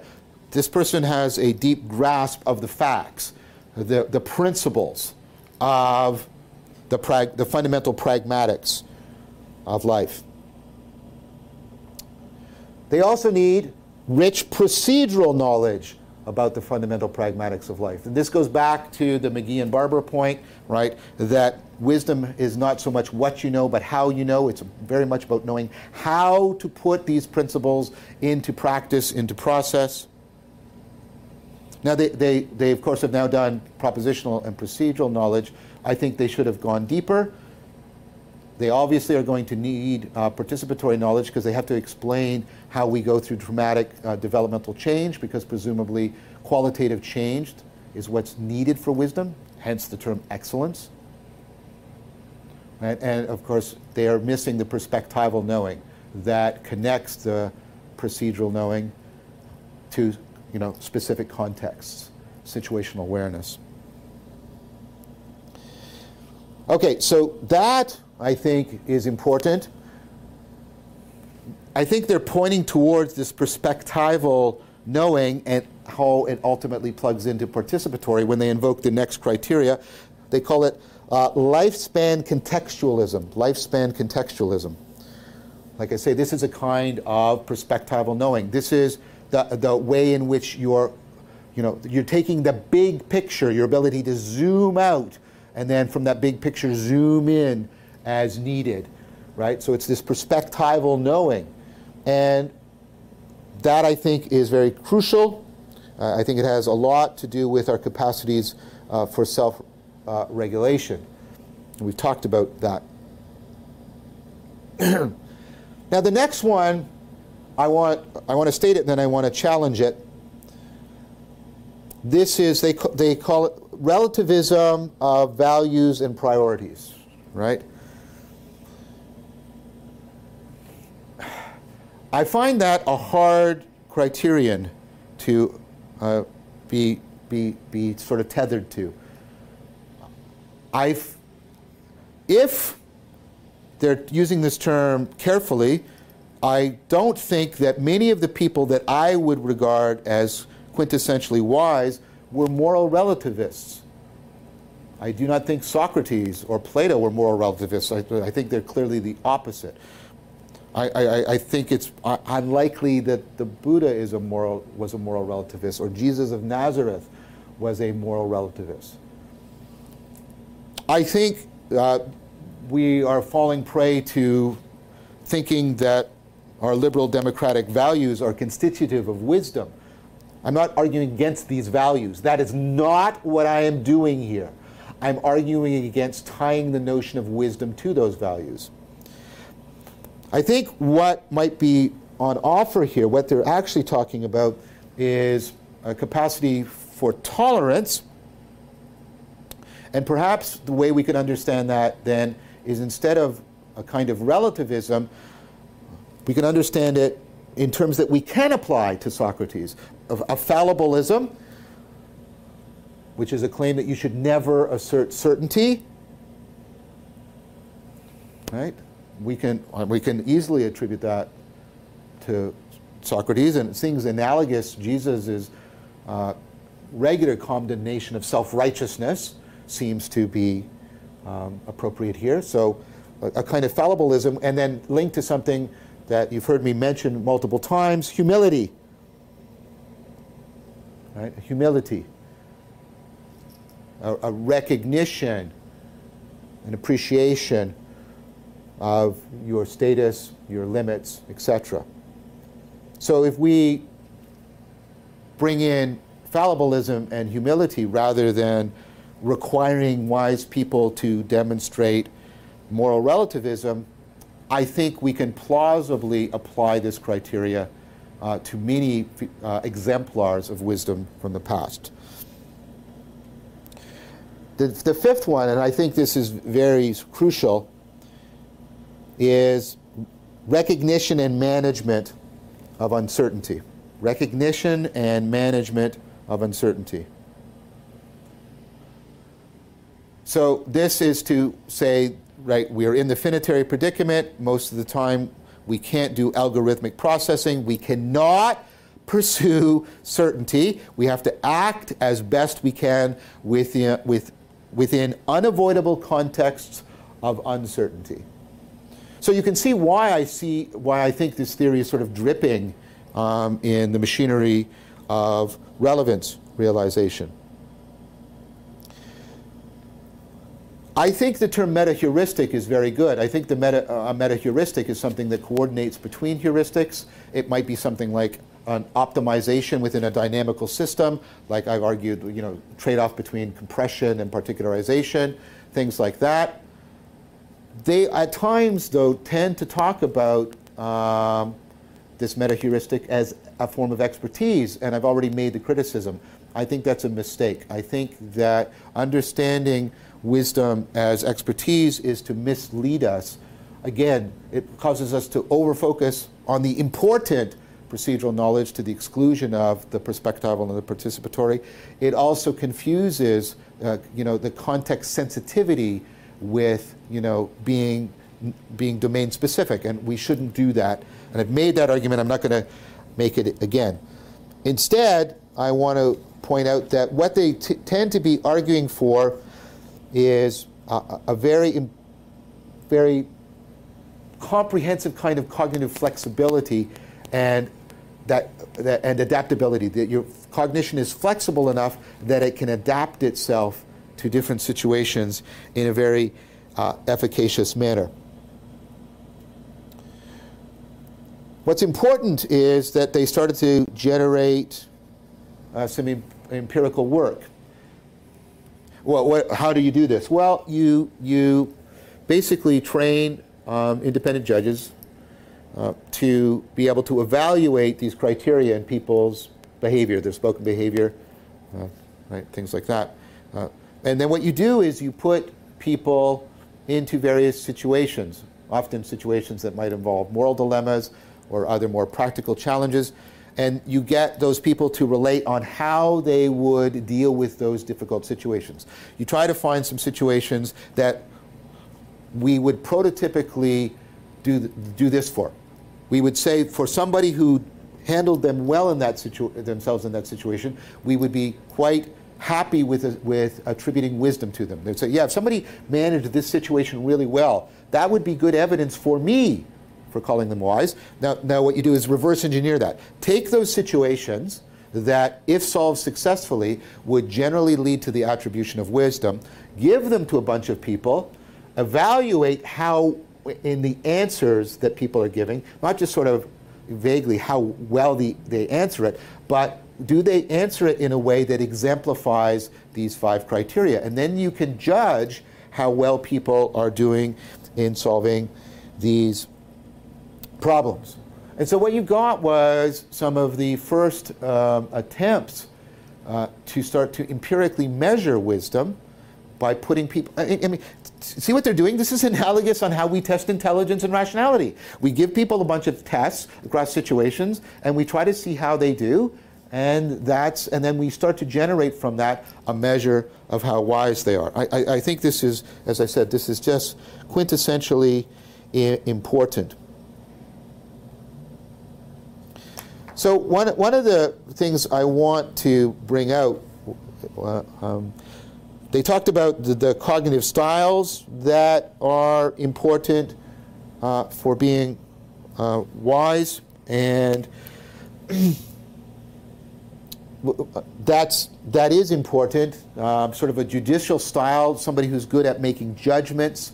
The reason why I'm not going into that detail is they're relying on sort of notions from Sternberg and others about particular kinds of styles, and I don't really have time to go into that in depth. That would be a large chunk on itself. What it shows is how important the capacity for good judgment is for wisdom, and we sort of knew that. But as I'm trying to argue, we're getting a sense of how, like in terms of relevance realization, right, and the ability to zero in on relevant information, we're getting a sense of what that good judgment means.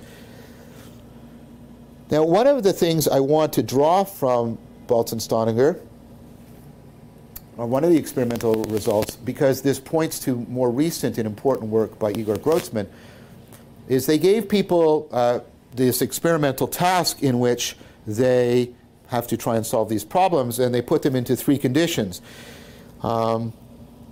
In one condition, they could discuss the problem with a significant other before responding.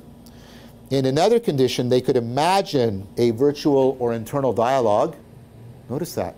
Imagine a virtual and internal dialogue. Remember the Stoics and internalizing Socrates? Right? Third condition, they were just given more time to think about it. And what they found is that the first and second group clearly outperformed group 3. You're wiser if you talk to other people. And that's sort of like, duh. Yeah, but if it's duh, why do we carry around this bullshit mythology of complete individualism?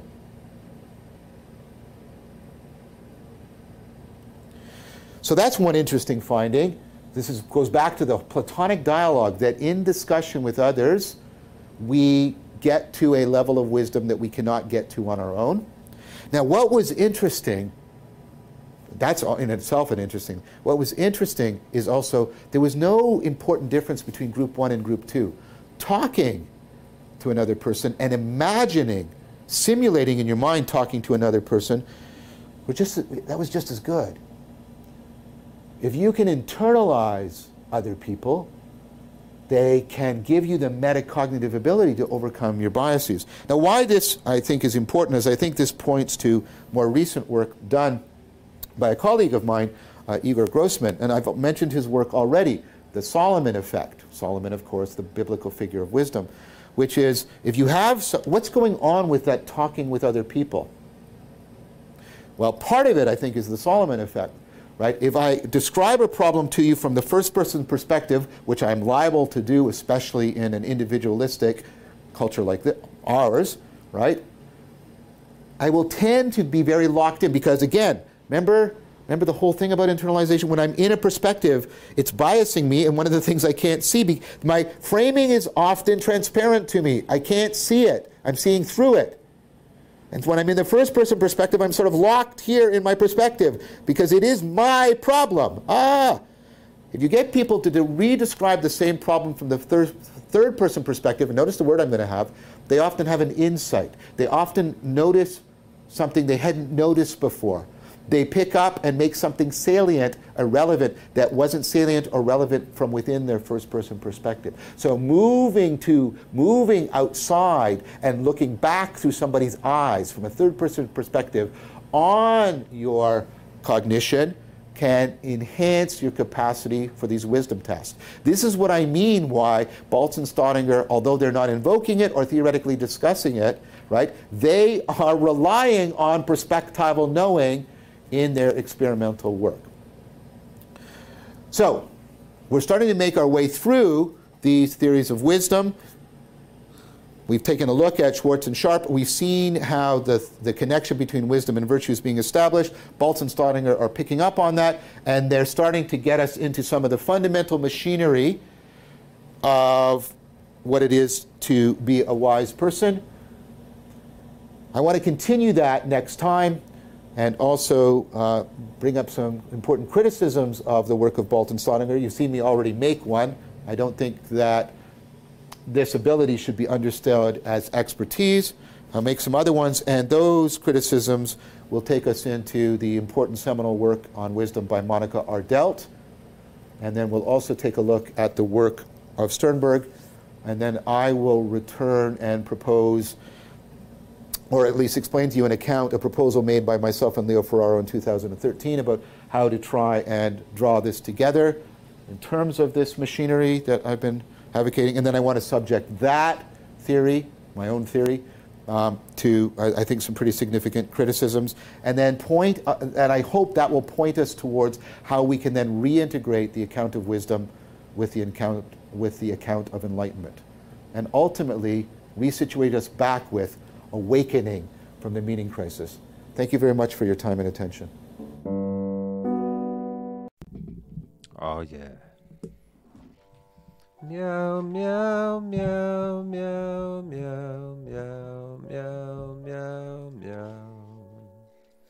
meow. Rough, rough, rough. Rough, rough, rough. Rough, rough, rough, rough. All right, so we were at, we need a higher order ability that deals with wisdom. And you need wisdom to be wise, in the sense of you need to have these components of wisdom to be wise. So we talk Aristotle's distinction of wisdom between Sophia and phronesis. Mm-hmm. Two different words that connotate different aspects of wisdom. So we're looking at Sophia, or right now we're looking at Sophia as theoretical wisdom, and phronesis as practical wisdom. So the virtues are in there, or at least this is the argument. Mm-hmm. What are their names? These guys that are making this argument. Where was that? I think that was on the previous. Schwartz and Sharp. Sharp and Schwartz. Okay. So the ability to be very contextually sensitive, to have good situational awareness, perspectival knowing. I know where I was. So these guys, Sharp, and they resist the idea that phronesis is a rules having thing. Mm-hmm. They think that's right. The world of Sophia. Mm-hmm. And they think that it leads to legislation, the making of more rules and laws and more rules and laws on top of rules and laws. An effort to try and to specify virtues into rules.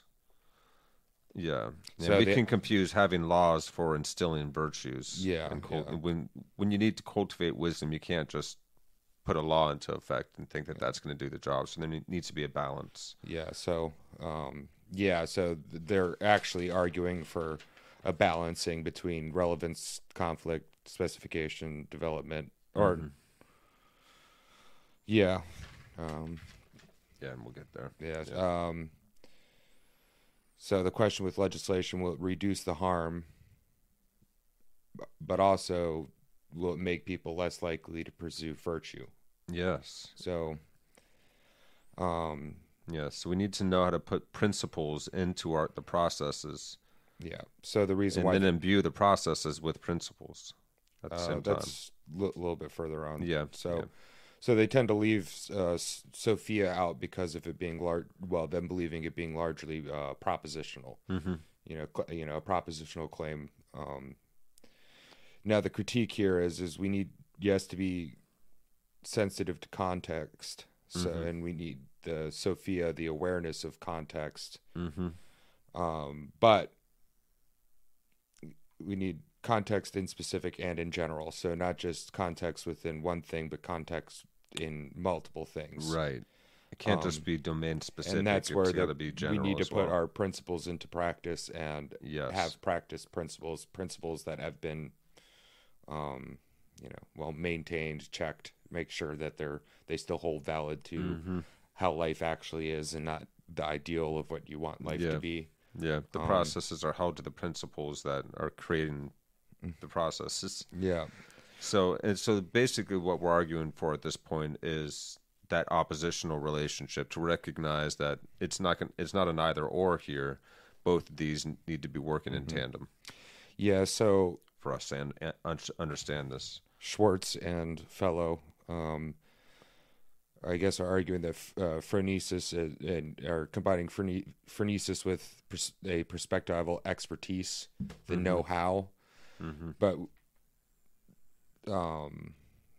so the equivocation of expertise is good, but the actual term used, scientifically is domain specific, trained in a certain specific end. Yeah. So we don't necessarily need expertise. We need, which is only sensitive in one context. We need something that's sensitive in multiple contexts. So this is Vervaeke's argument against the idea of phronesis and expertise. Yes, and the argument for relevance realization, that's where his theory of relevance realization would fit in very well, because they're looking for a metacognitive heuristic to explain for everything when they describe their schema. So it fits very well there. So basically, just don't confuse context sensitivity with expertise. That's right, yeah. It's not just looking into one thing, but looking into all things. So it can't be expertise, because the idea is to be sensitive to the context, like we were talking about before. Yeah, because that expertise connotates not having the best theory, but the best know-how, which is a domain general kind of thing. But we need something that is both domain specific and domain general, as we were saying. Yeah, because in expertise in psychology is domain specific. Expert in one field, it doesn't transfer to another. So. Yeah. So we need something that accounts for. But we need to be both. Sensitive to the context, so you can know when to tell your wife that her butt looks big in that dress, and how to in the right way, because she said she needed your opinion. Yeah. So you need that context. You need to be sensitive to context, but it's not a matter of being sensitive to only one issue within it. You need Right. We got to look to wisdom, rationality, relevance realization. We can't confuse context sensitivity with expertise. Alone. So and we can't force virtue with rules either. They need development. So phronesis, it doesn't account for expertise alone. And then now we get to the seminal psychological theory of wisdom that Baltz and Stollinger were talking about, the meta-heuristic. A pragmatic to orchestrate mind and virtue towards excellence. Something that recognizes the connection between wisdom and virtue is basically what these guys come along calling for.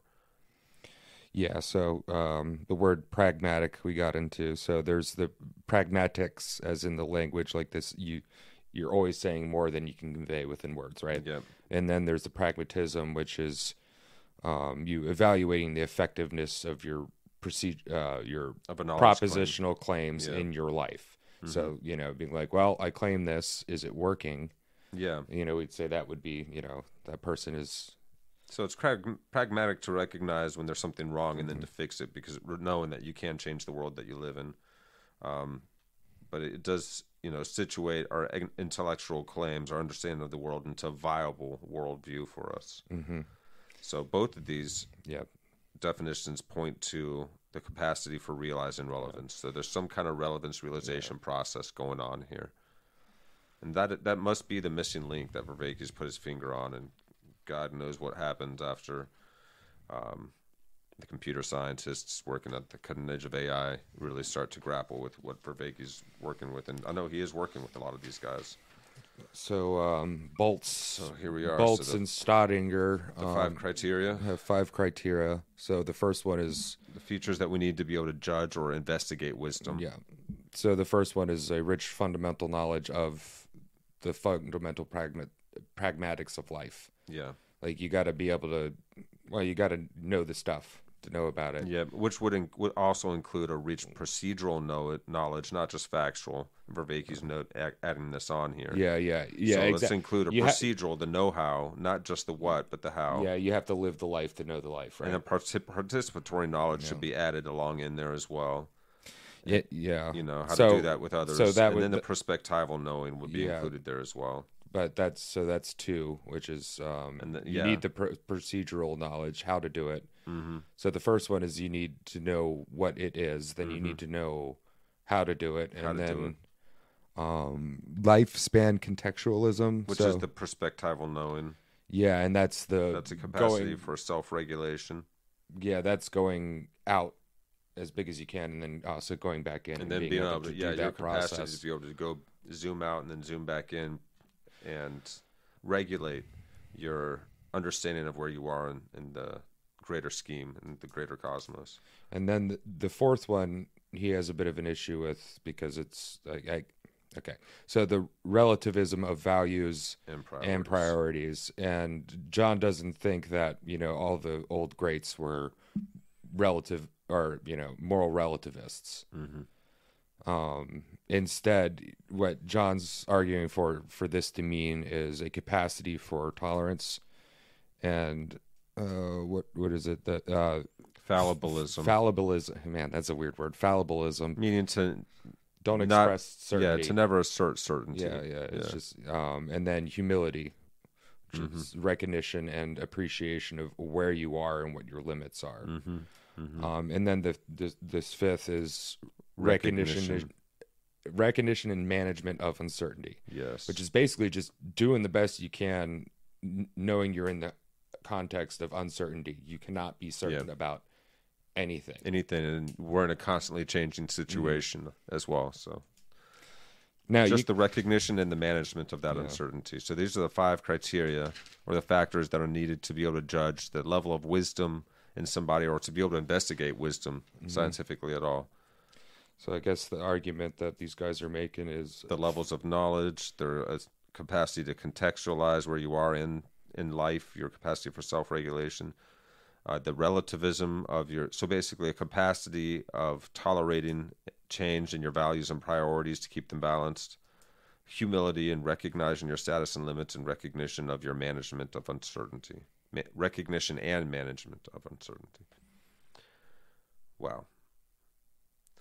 But Vervaeke notes at this point, understanding wisdom as expertise indeed confuses the context sensitivity with being domain specific. So while they do argue, and this is what's helpful, is for cognitive flexibility and thus adaptability to our environments. And they started doing empirical research to evaluate behaviors in various situations, how people then related on how they dealt with those experiments. And so he goes into some experiments at this point. Yeah, I only got the last experiment, so it's 3 groups. Group 1, talk about an issue or a problem that they get the chance to talk to a significant other before responding. And the second group just imagines them having the internal dialogue. And these 2 groups do better than the third group, which is just giving them more time to think about the problem. So it seems that we need others around us for wisdom, whether or not they're real or simulated in your head. Yeah. Right. It's kind of like, like practicing something in your head, think about it, dream about it, and like actually go through the motions, whether it's shooting the for whatever reason. Or, it works. The visualization of a discussion with an imaginary person works just as well as having another person. Yeah, that's because the Solomon effect. Through discussion itself, we get that Solomon effect, and we get a level of wisdom we can't achieve on our own. So internalizing others gives us that metacognitive ability to counter our own biases, and to see around our blocks in our frames. Yeah, and this. This points to the group 1 and group 2 being better at the original wisdom test to begin with. So like just having, somebody to talk to or doing this in your head will make you better at the previous test that was designed to test for wisdom. That's right. Yeah. So even though the third group was given more time to think about the problems, the first group that had somebody else to talk to and bounce off of, and then the second group, which was encouraged, in fact, to imagine having someone else to talk to help solve the problem. They both did just as well as each other. Well, and the other one. So now we have experimental data to point to what people were talking about in the way back whens of the internal dialogue, and not just we can going look through out the criteria, not just going out into the marketplace, but you can also do it within your own mind. You can internalize other people and reflect off it, and particularly if you know them well enough or are familiar well enough. Yeah, like having, Socrates or Jesus or Buddha or your grandfather or grandmother. Yeah, of like a philosopher that anyone that you cool, admire. Yeah, maybe that's important for, maybe we should start teaching youngsters to start reading and have better role models and not internalizing the, but garbage that seems to be the popular fads nowadays for what role models are. Yeah, how would my friend that disagrees with me with some things, on some things politically, how would he respond to me on this issue? Yeah, what would he think? That can be dangerous if you haven't trained yourself right, because then you could put the straw man in place of the actual person and internalize the straw man, and that's you don't want to internalize the straw man. We don't want to make caricatures of one like another. A song. Don't but it is. the But if you're man. looking for advice on how to understand, or say you had to do a debate counter to a position you'd normally hold, you could draw up somebody that you would have actually does hold that view that that you respect, even though you disagree with them. And you'd have to be responsible enough to steel man their end. What would they say here? Why do they believe this? And because if you can find where somebody's values originate from, then you can understand how and why you can understand why they're arguing from their perspective and how to argue then from that perspective. Yep. Indeed. Yeah, so that's about the end of that. I'll have to. That's all I had. Yeah, he went in depth talking about the experiments. But it's interesting that we are finding ways to be able to understand how wisdom operates in the human mind. Yeah. So the breakdown is basically experiment 1 was testing for wisdom. Mm-hmm. That seems to be a pretty accurate test, and then experiment 2, which is figuring out which conditions enhance the ability. And trying to merely become enhance better the at test 1 and 2 doesn't do it. One has to be, and so through doing these tests, you find out that actually talking to others or internalizing the talking to others does way better than just having more time. So it's more efficient. Yeah. Proving that they're German, of course. Efficiency is their deal. That's the. But having an ultimate transcendent authority or somebody that you can relate through to the ineffable, the unknowable, by like Jesus Christ or somebody like that. That you can see why that helps people. Maybe that's what they mean by have a personal. Here's an ultimate example. Jesus, instead of like this idea. What would Jesus do? Test. You can see why that is a helpful question. Or what would Buddha or Socrates, if you prefer? But Jesus is a great example. It's the best one that humans have come up with yet that we know of. I guess we could debate on that, but he's a pretty darn good example. I mean, there's worse examples out there. But anywho, he encompasses the hero, the wizard, the saint, the servant, the creative, the architect. He's a carpenter. He's all these different archetypes rolled into one. He's the martyr.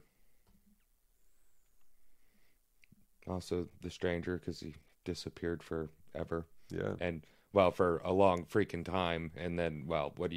You travel the world, and he's just a wandering stranger gathering. I don't think he was just walking around because he was walking around. You go talk to people, you figure out things, he was on a quest. He was on He had a question, and he was on a quest. He was on a deep inner quest. Yeah. It sounds like he traveled across the desert. Probably did meet some people. Probably sat in some caves for long periods of time. We're still unearthing things, that are telling us about our past. And there is proof that there was a guy that was Jesus. And there's proof that he's been in a lot of places through obscure writings and other stuff like that, of like some dude coming out of some place that really matched the description of this Jesus guy. But well, there had to have been somebody like that to inspire these stories of this selfless human being that was a revolution. Yeah. In those cultures and those times, because he was saying that even the poorest people mattered, even the most forgotten people, the orphans. Yeah, and it's this idea of sticking up for, or not sticking up for, but really lifting up the lowest without necessarily having to rip down the highest either, because he was not necessarily, condemning of rich people for being rich. It was more of the behaviors that you did, maybe how you got there, how you treat other people. But, it's like, yeah, no, you're all the same in the eyes of God.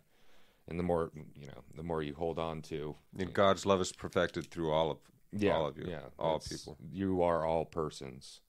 Mm-hmm. And, I'm going to go hang up, I'm going to die for you so you can, forgive yourself because I forgived you.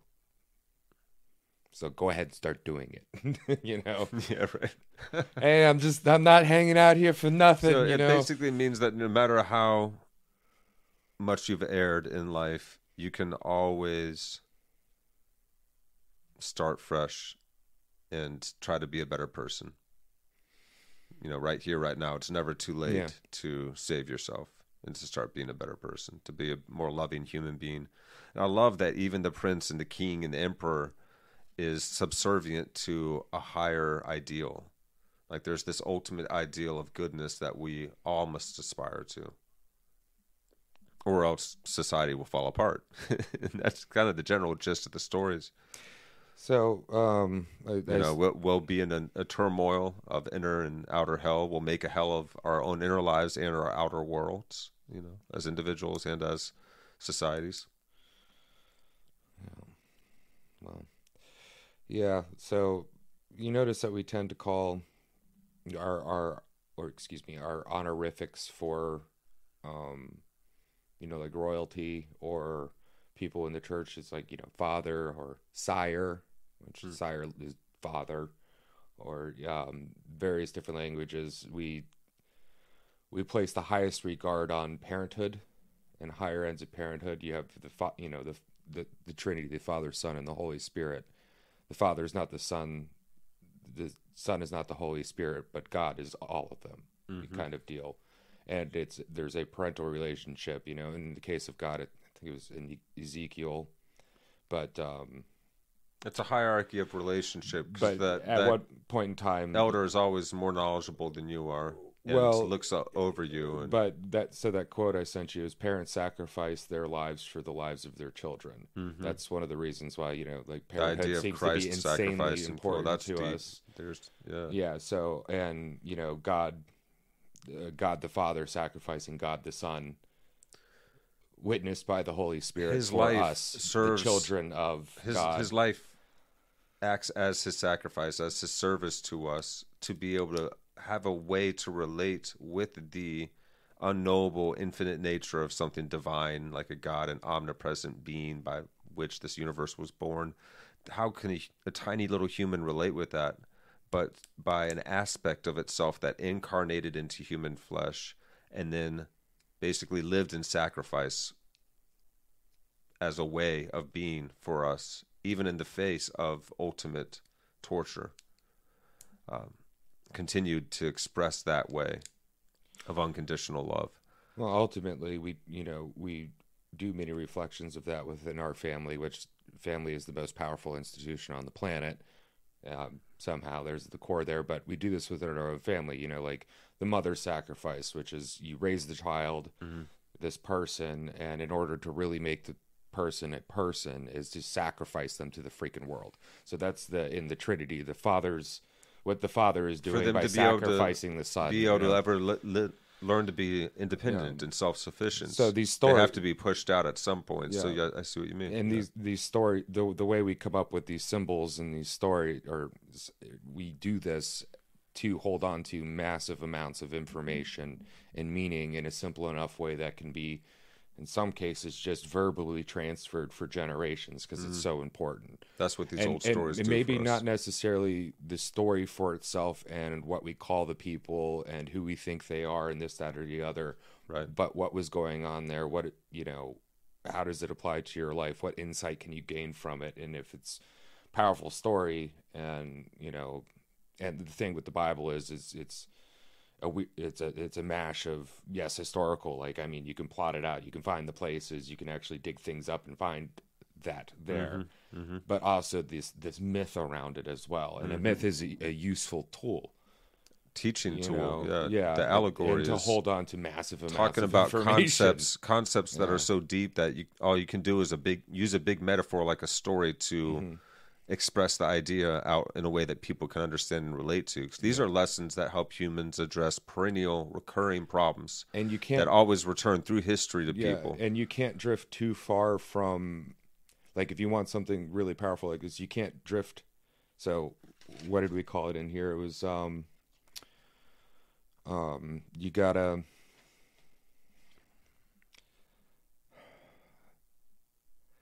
gotta be pragmatic with this. Yeah, of course. You got to be able to if you drift too, like, if the myth drifts too far from the actual reality, and so in the case of the Bible, if it drifts too far from history, then it's just a wishy-washy myth that doesn't actually exist. It's got to in keep real up life. with the times, right? Same thing with applying things to yourself. If your myth is too far from reality in your daily life, your beliefs, then it's not useful. Yeah. It's probably best to evaluate yourself and move on. So, and what is a myth? A tool. But you need to make sure that you use your tools properly. Don't let the screwdriver drive you, right? You drive the screw, not the other way around. Yeah, because what are we trying to use religion for? Are we using it to try and compete with science about how old the earth is literally? Or are we trying to describe a way of being in the world? Not proclaim our beliefs and use faith as just a mere belief in something that we say that we believe and that makes us. And also, you can't. But that we're involving ourselves in a way of being in the world. You can't have faith and be certain at the same time, because faith naturally is something you have in uncertainty. Yeah. We got to remember to think of faith as faithfulness. What it means to have faith is to be faithful to. Well, also the way of being that Jesus embodied. And also on the other end, the idea is like, well, no, you don't know and you can't know. But even within that, I still am happy, I'm holding this. Yeah. But I am the way, the truth, and because the life. Your faith can be broken. This is the way of being. I'm exhibiting this way of being for you. Well, that's how faithfulness is how you show That's faith. how you show faith. Because you can't ever be certain. So faith is the being of it. Faithfulness is that commitment. Mm-hmm.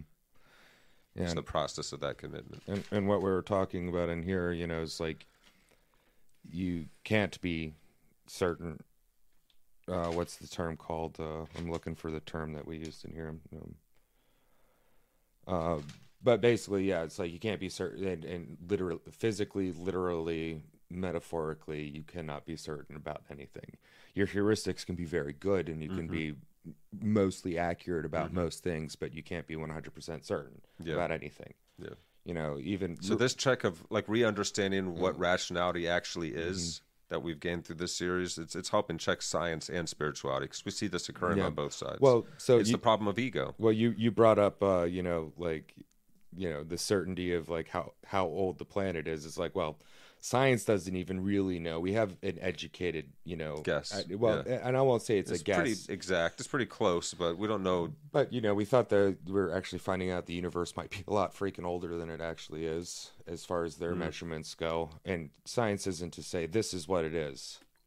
It's more of just say, well, this is as close as we can approximate we can get until somebody proves me wrong, and we get a little bit closer. And our measuring devices gain more resolution. Yeah, because there seems to be infinite resolution to look into any. Well, you can look in or look out. That's the. We keep seeing more.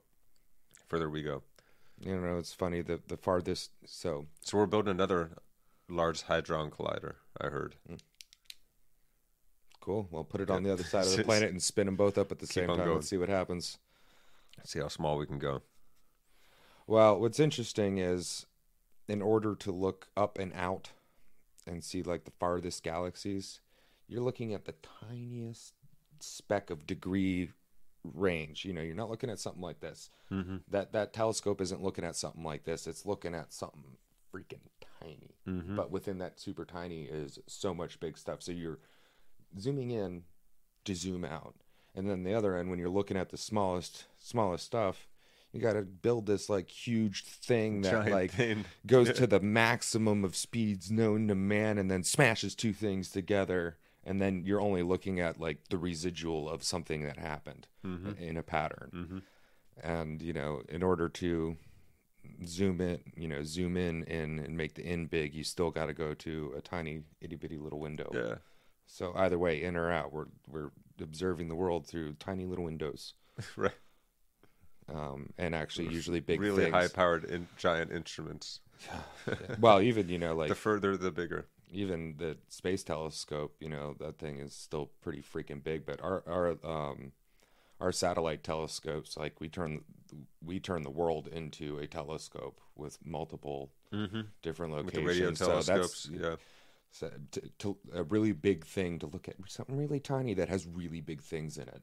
Yeah. It's freaking crazy. It's awesome how it's awesome how we out do in, that. out in, out in out at the same time. Oh, there's something The in whole here for planet that too. is doing relevance realization. Lifespan contextualism. Big picture, little picture, big picture, little picture, big picture, little picture, little picture, big picture in the little picture. Everything's in little pictures, but they're big pictures. That's big. That's huge. I know, right? It's weird. A little big something for you. Yeah. So, I was going to say this earlier at the beginning about, you know, like we know that there are electrons and they can pass electricity, and, you know, we know that like the electron moves from, you know, an outer shell to an inner shell and does this, but then when you do this, it goes from an inner shell to an outer shell and it does this, but we don't know why. We can always get closer and closer to, you know, okay, well, the electron jumps to the outer shell because we put in this amount of stimulus or whatever, you know, we shot a photon at it, or like added something into it or something, or whatever it is, or heated it up. Why does but that? We don't know why Yeah. heating it up or doing those things makes it do that. do that. No. Well, but then we go further and be like, well, because there's so much of, you know, this within the shell, so it has to because of the extra. Okay, Yeah, but why? Why is that the case? Well, why does a higher level of complexity sometimes emerge from two things where that new higher order of complexity could never have been imagined? What's the prime driver? How do cells that don't know how to respirate combine in order to become tissues that can respirate? Well, you know, like on that level, you could probably, you know, get pretty far down into the weeds of why, but like anything. Okay, so why does water fill the shape of whatever it's in? Why do gases spread out as much as they possibly can in the space? Because there's like a ton of water in this air right now. If you turned all the H2 and... But like, why would it fill? Why doesn't it just, you know, like stick to one side? Why does it fill equally? Okay, you can go even further, but it's like, why do the fundamental facts of reality fact the way they fact? Why do you need a hole to put something in? Why is reality tuned this way? Yeah. You know, you've got a hole, and if you want to put something, you know, in something, you need to have a hole to put it in. Well, why can't you just put something in something without putting a hole in it? If you did that, it would be mixing then. But, you know, why is that? Why are some parts of space solid? Yeah, well, we don't know the prime driver of... We're always looking at the product of something. Mm-hmm. We're never looking at what's behind it. Producing. What is that law of emergence that causes all of that to happen? Yeah, in that way, specifically under those conditions, and why do things? But we can still observe it, and we can still use it without understanding. We can replicate it. Yeah. But we don't understand why there is a law of emergence that causes it. Reverse engineer it, and that's kind of what, you know, Vervaeke and others have been doing with you know, the psyche, the group psyche, whatever you want to call that, society, with actually how the brain works with all this stuff. You know, that's what they've been doing. Well, asking the why. How far can we go down into the why? We'll still never get to the complete why, because we're still kind of going, why do we realize what's relevant in the way that we do? And right. Well, maybe we can at least try and aim the greatest minds Yeah.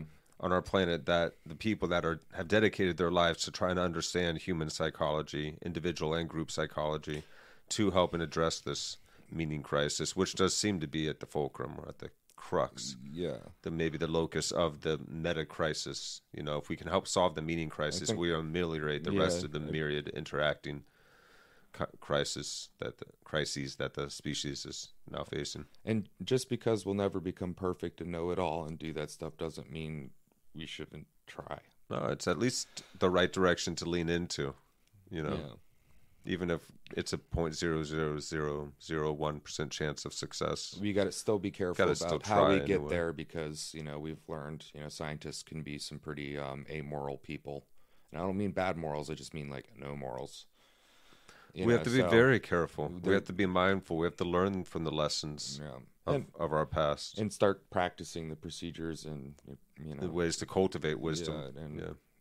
Practicing and checking back in and practicing and making sure everything's good with yourself as well as everybody else, and make lines that you will not cross.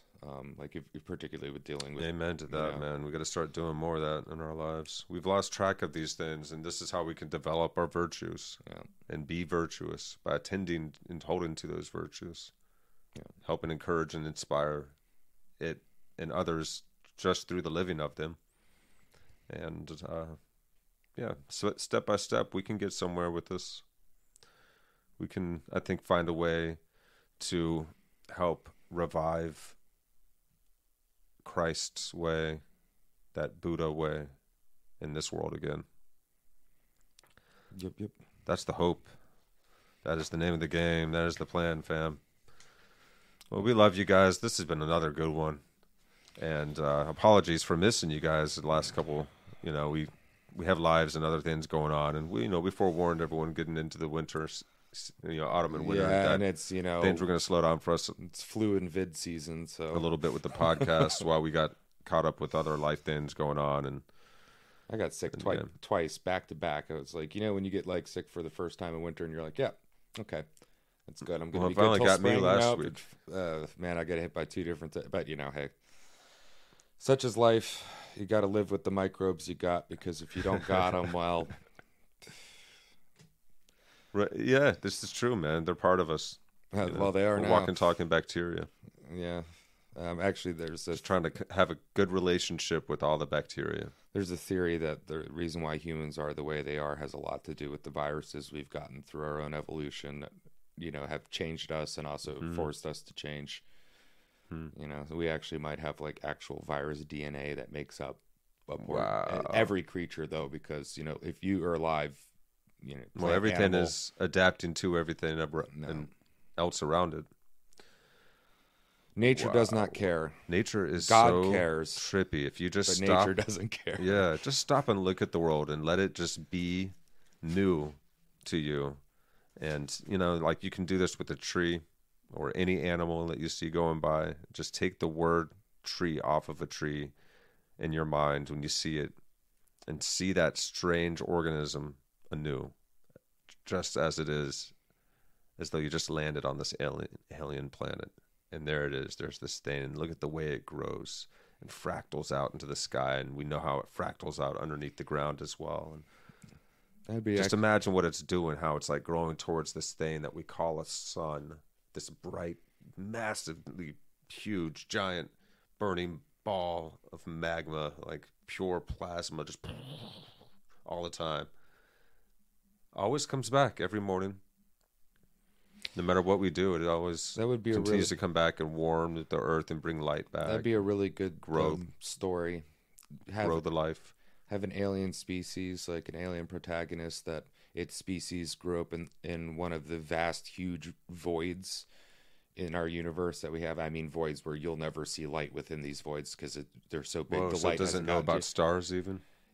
No, because they forgot their history because, they went out on whatever colony ships and warped into this void and things broke down, and we're talking about thousands of years later, just living out in space with the technology, finally rediscovering some dense gases turning around it on the and getting space they're in. They can't see any stars, and then getting beamed to Earth and seeing and having no concept trees, grass, other critters than what are crittering around on your ship, you know, like, Whoa.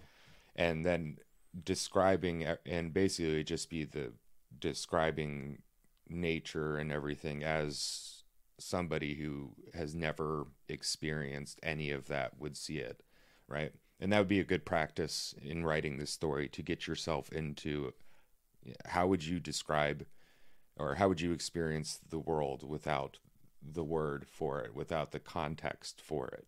Because a word gives certain context. You know, you say tree, you've got oak tree, maple tree, but the context is tree. Yeah. Right. I mean, you can do it too, because you can take away not just the word, but the idea of that kind of placeholder tree that we all have for trees. Like, you're going by hundreds of thousands of trees a day sometimes, it feels like, you know, going down the highway and there's just zooming by.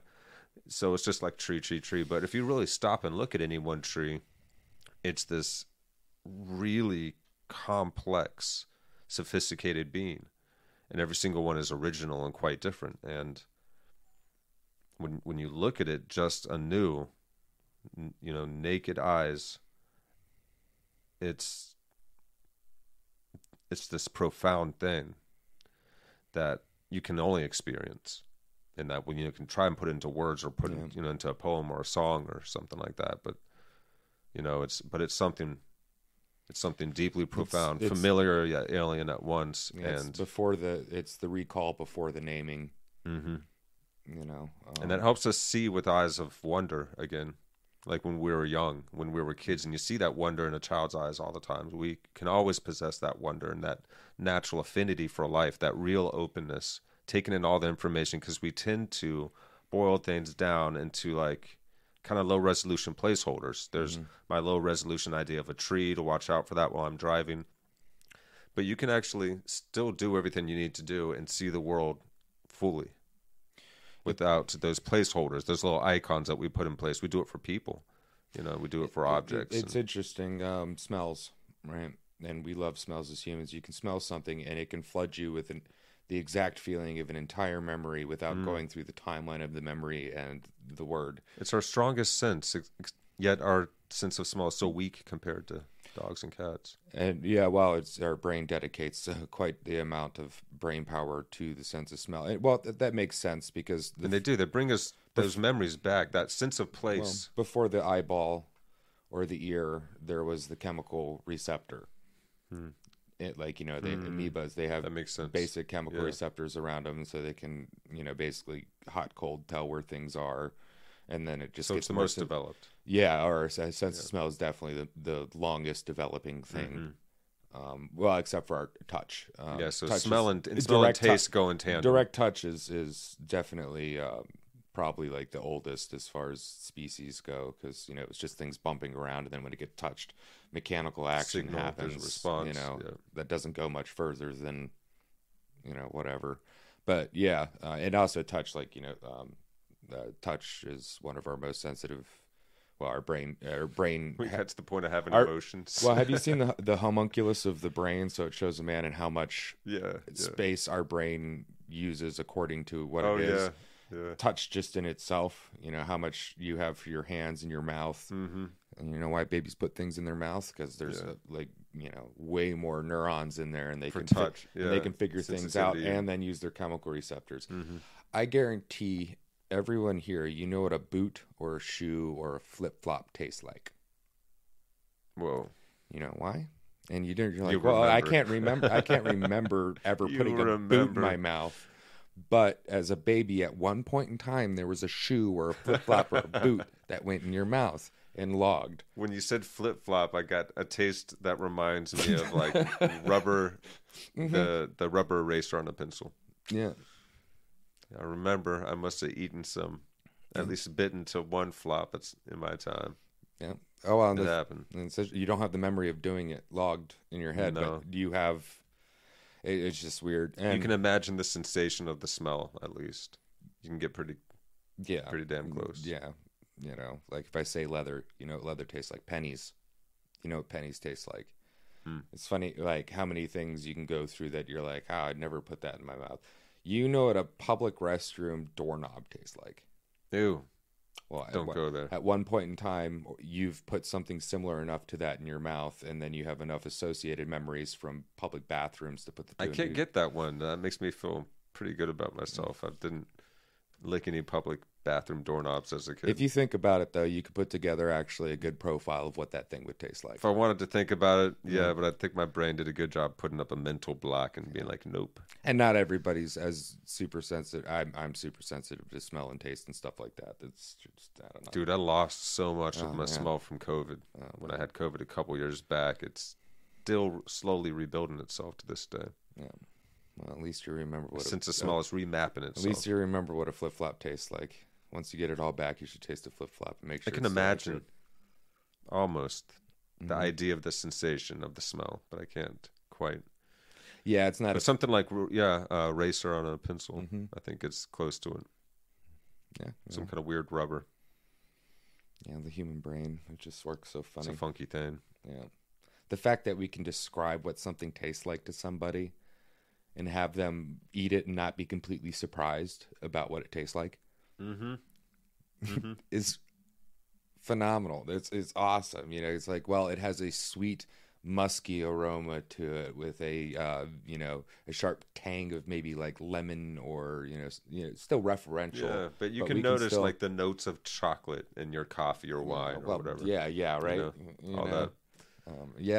No, with wine, they've got stuff like saddle leather is one of the flavors of, like when you taste wine and all that stuff. Mushroom, cork, oak, like a bunch of random flavors and stuff like, and then we have words to describe, even further. Astringent, you know what that tastes like, just even by the sound of the name, astringent. Yeah. Tastes like something that's good for you, but you don't like, that you probably rub onto yourself. Right. Like something medicinal. Yeah. Actually, that's one of the words to synonyms for astringent is medicinal. Yeah. Isn't that weird also how we can say words in different ways and then it's like medicinal.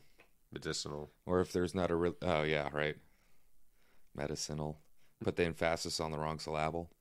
Yeah, exactly. Emphasis. Emphasis. And the fact that us primate, just being advanced primates as we are, but primates that can just have fun. Not just with sounds, but making mouth sounds to communicate thing is pretty wild. And how fast we can get skilled at any different kind of task.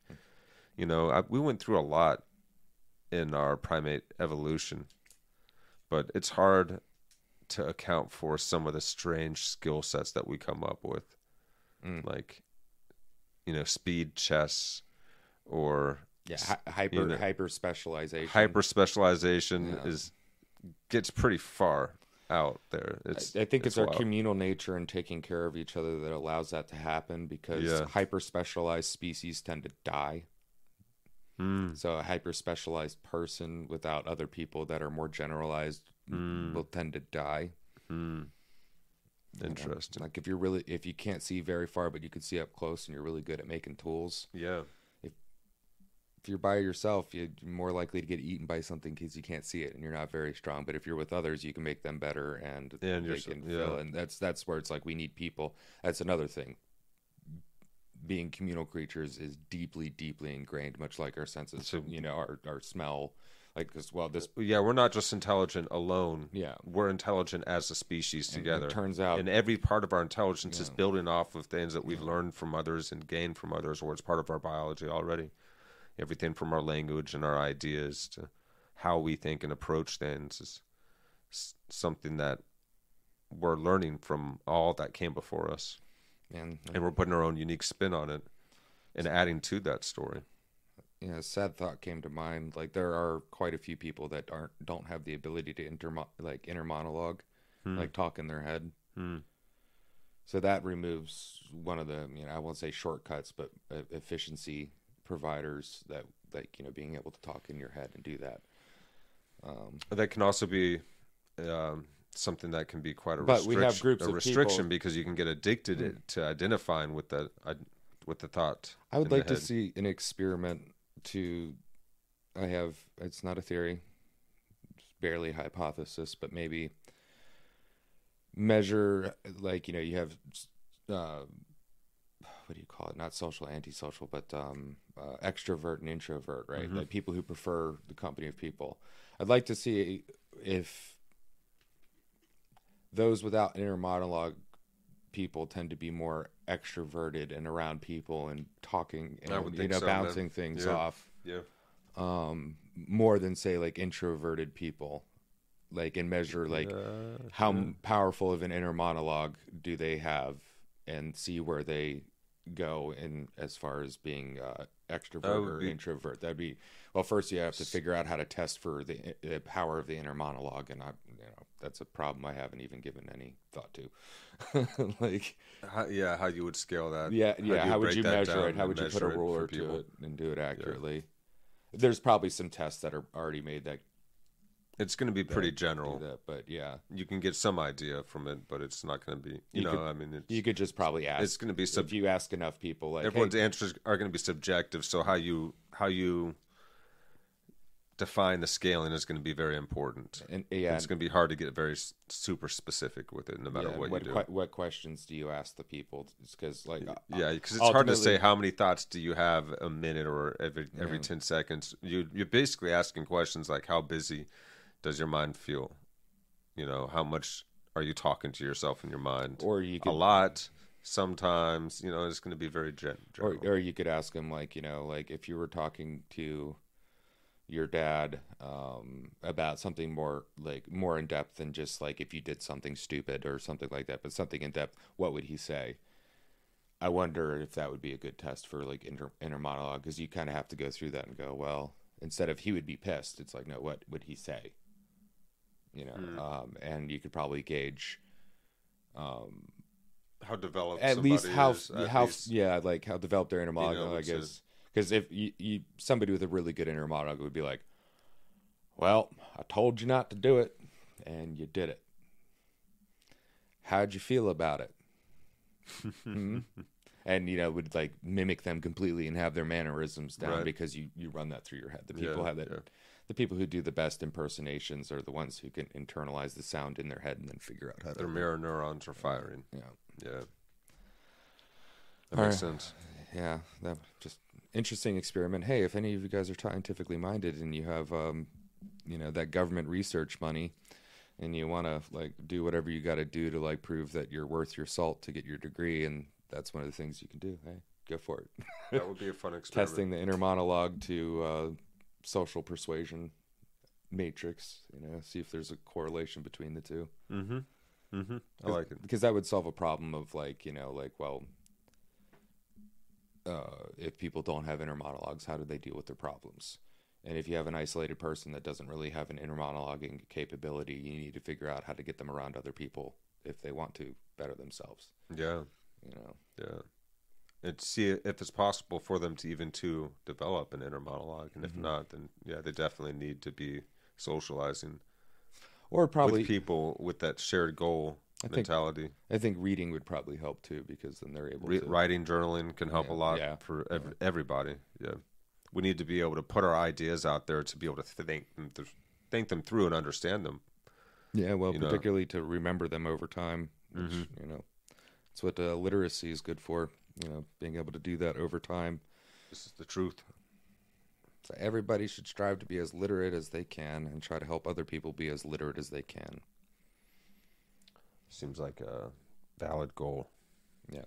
And not Fierian literacy, because that guy was a commie kook, but which is, social political literacy, not knowing how to read and reason your thoughts and put together sentence structures that can convey things to other people. So you got to know what you need to do.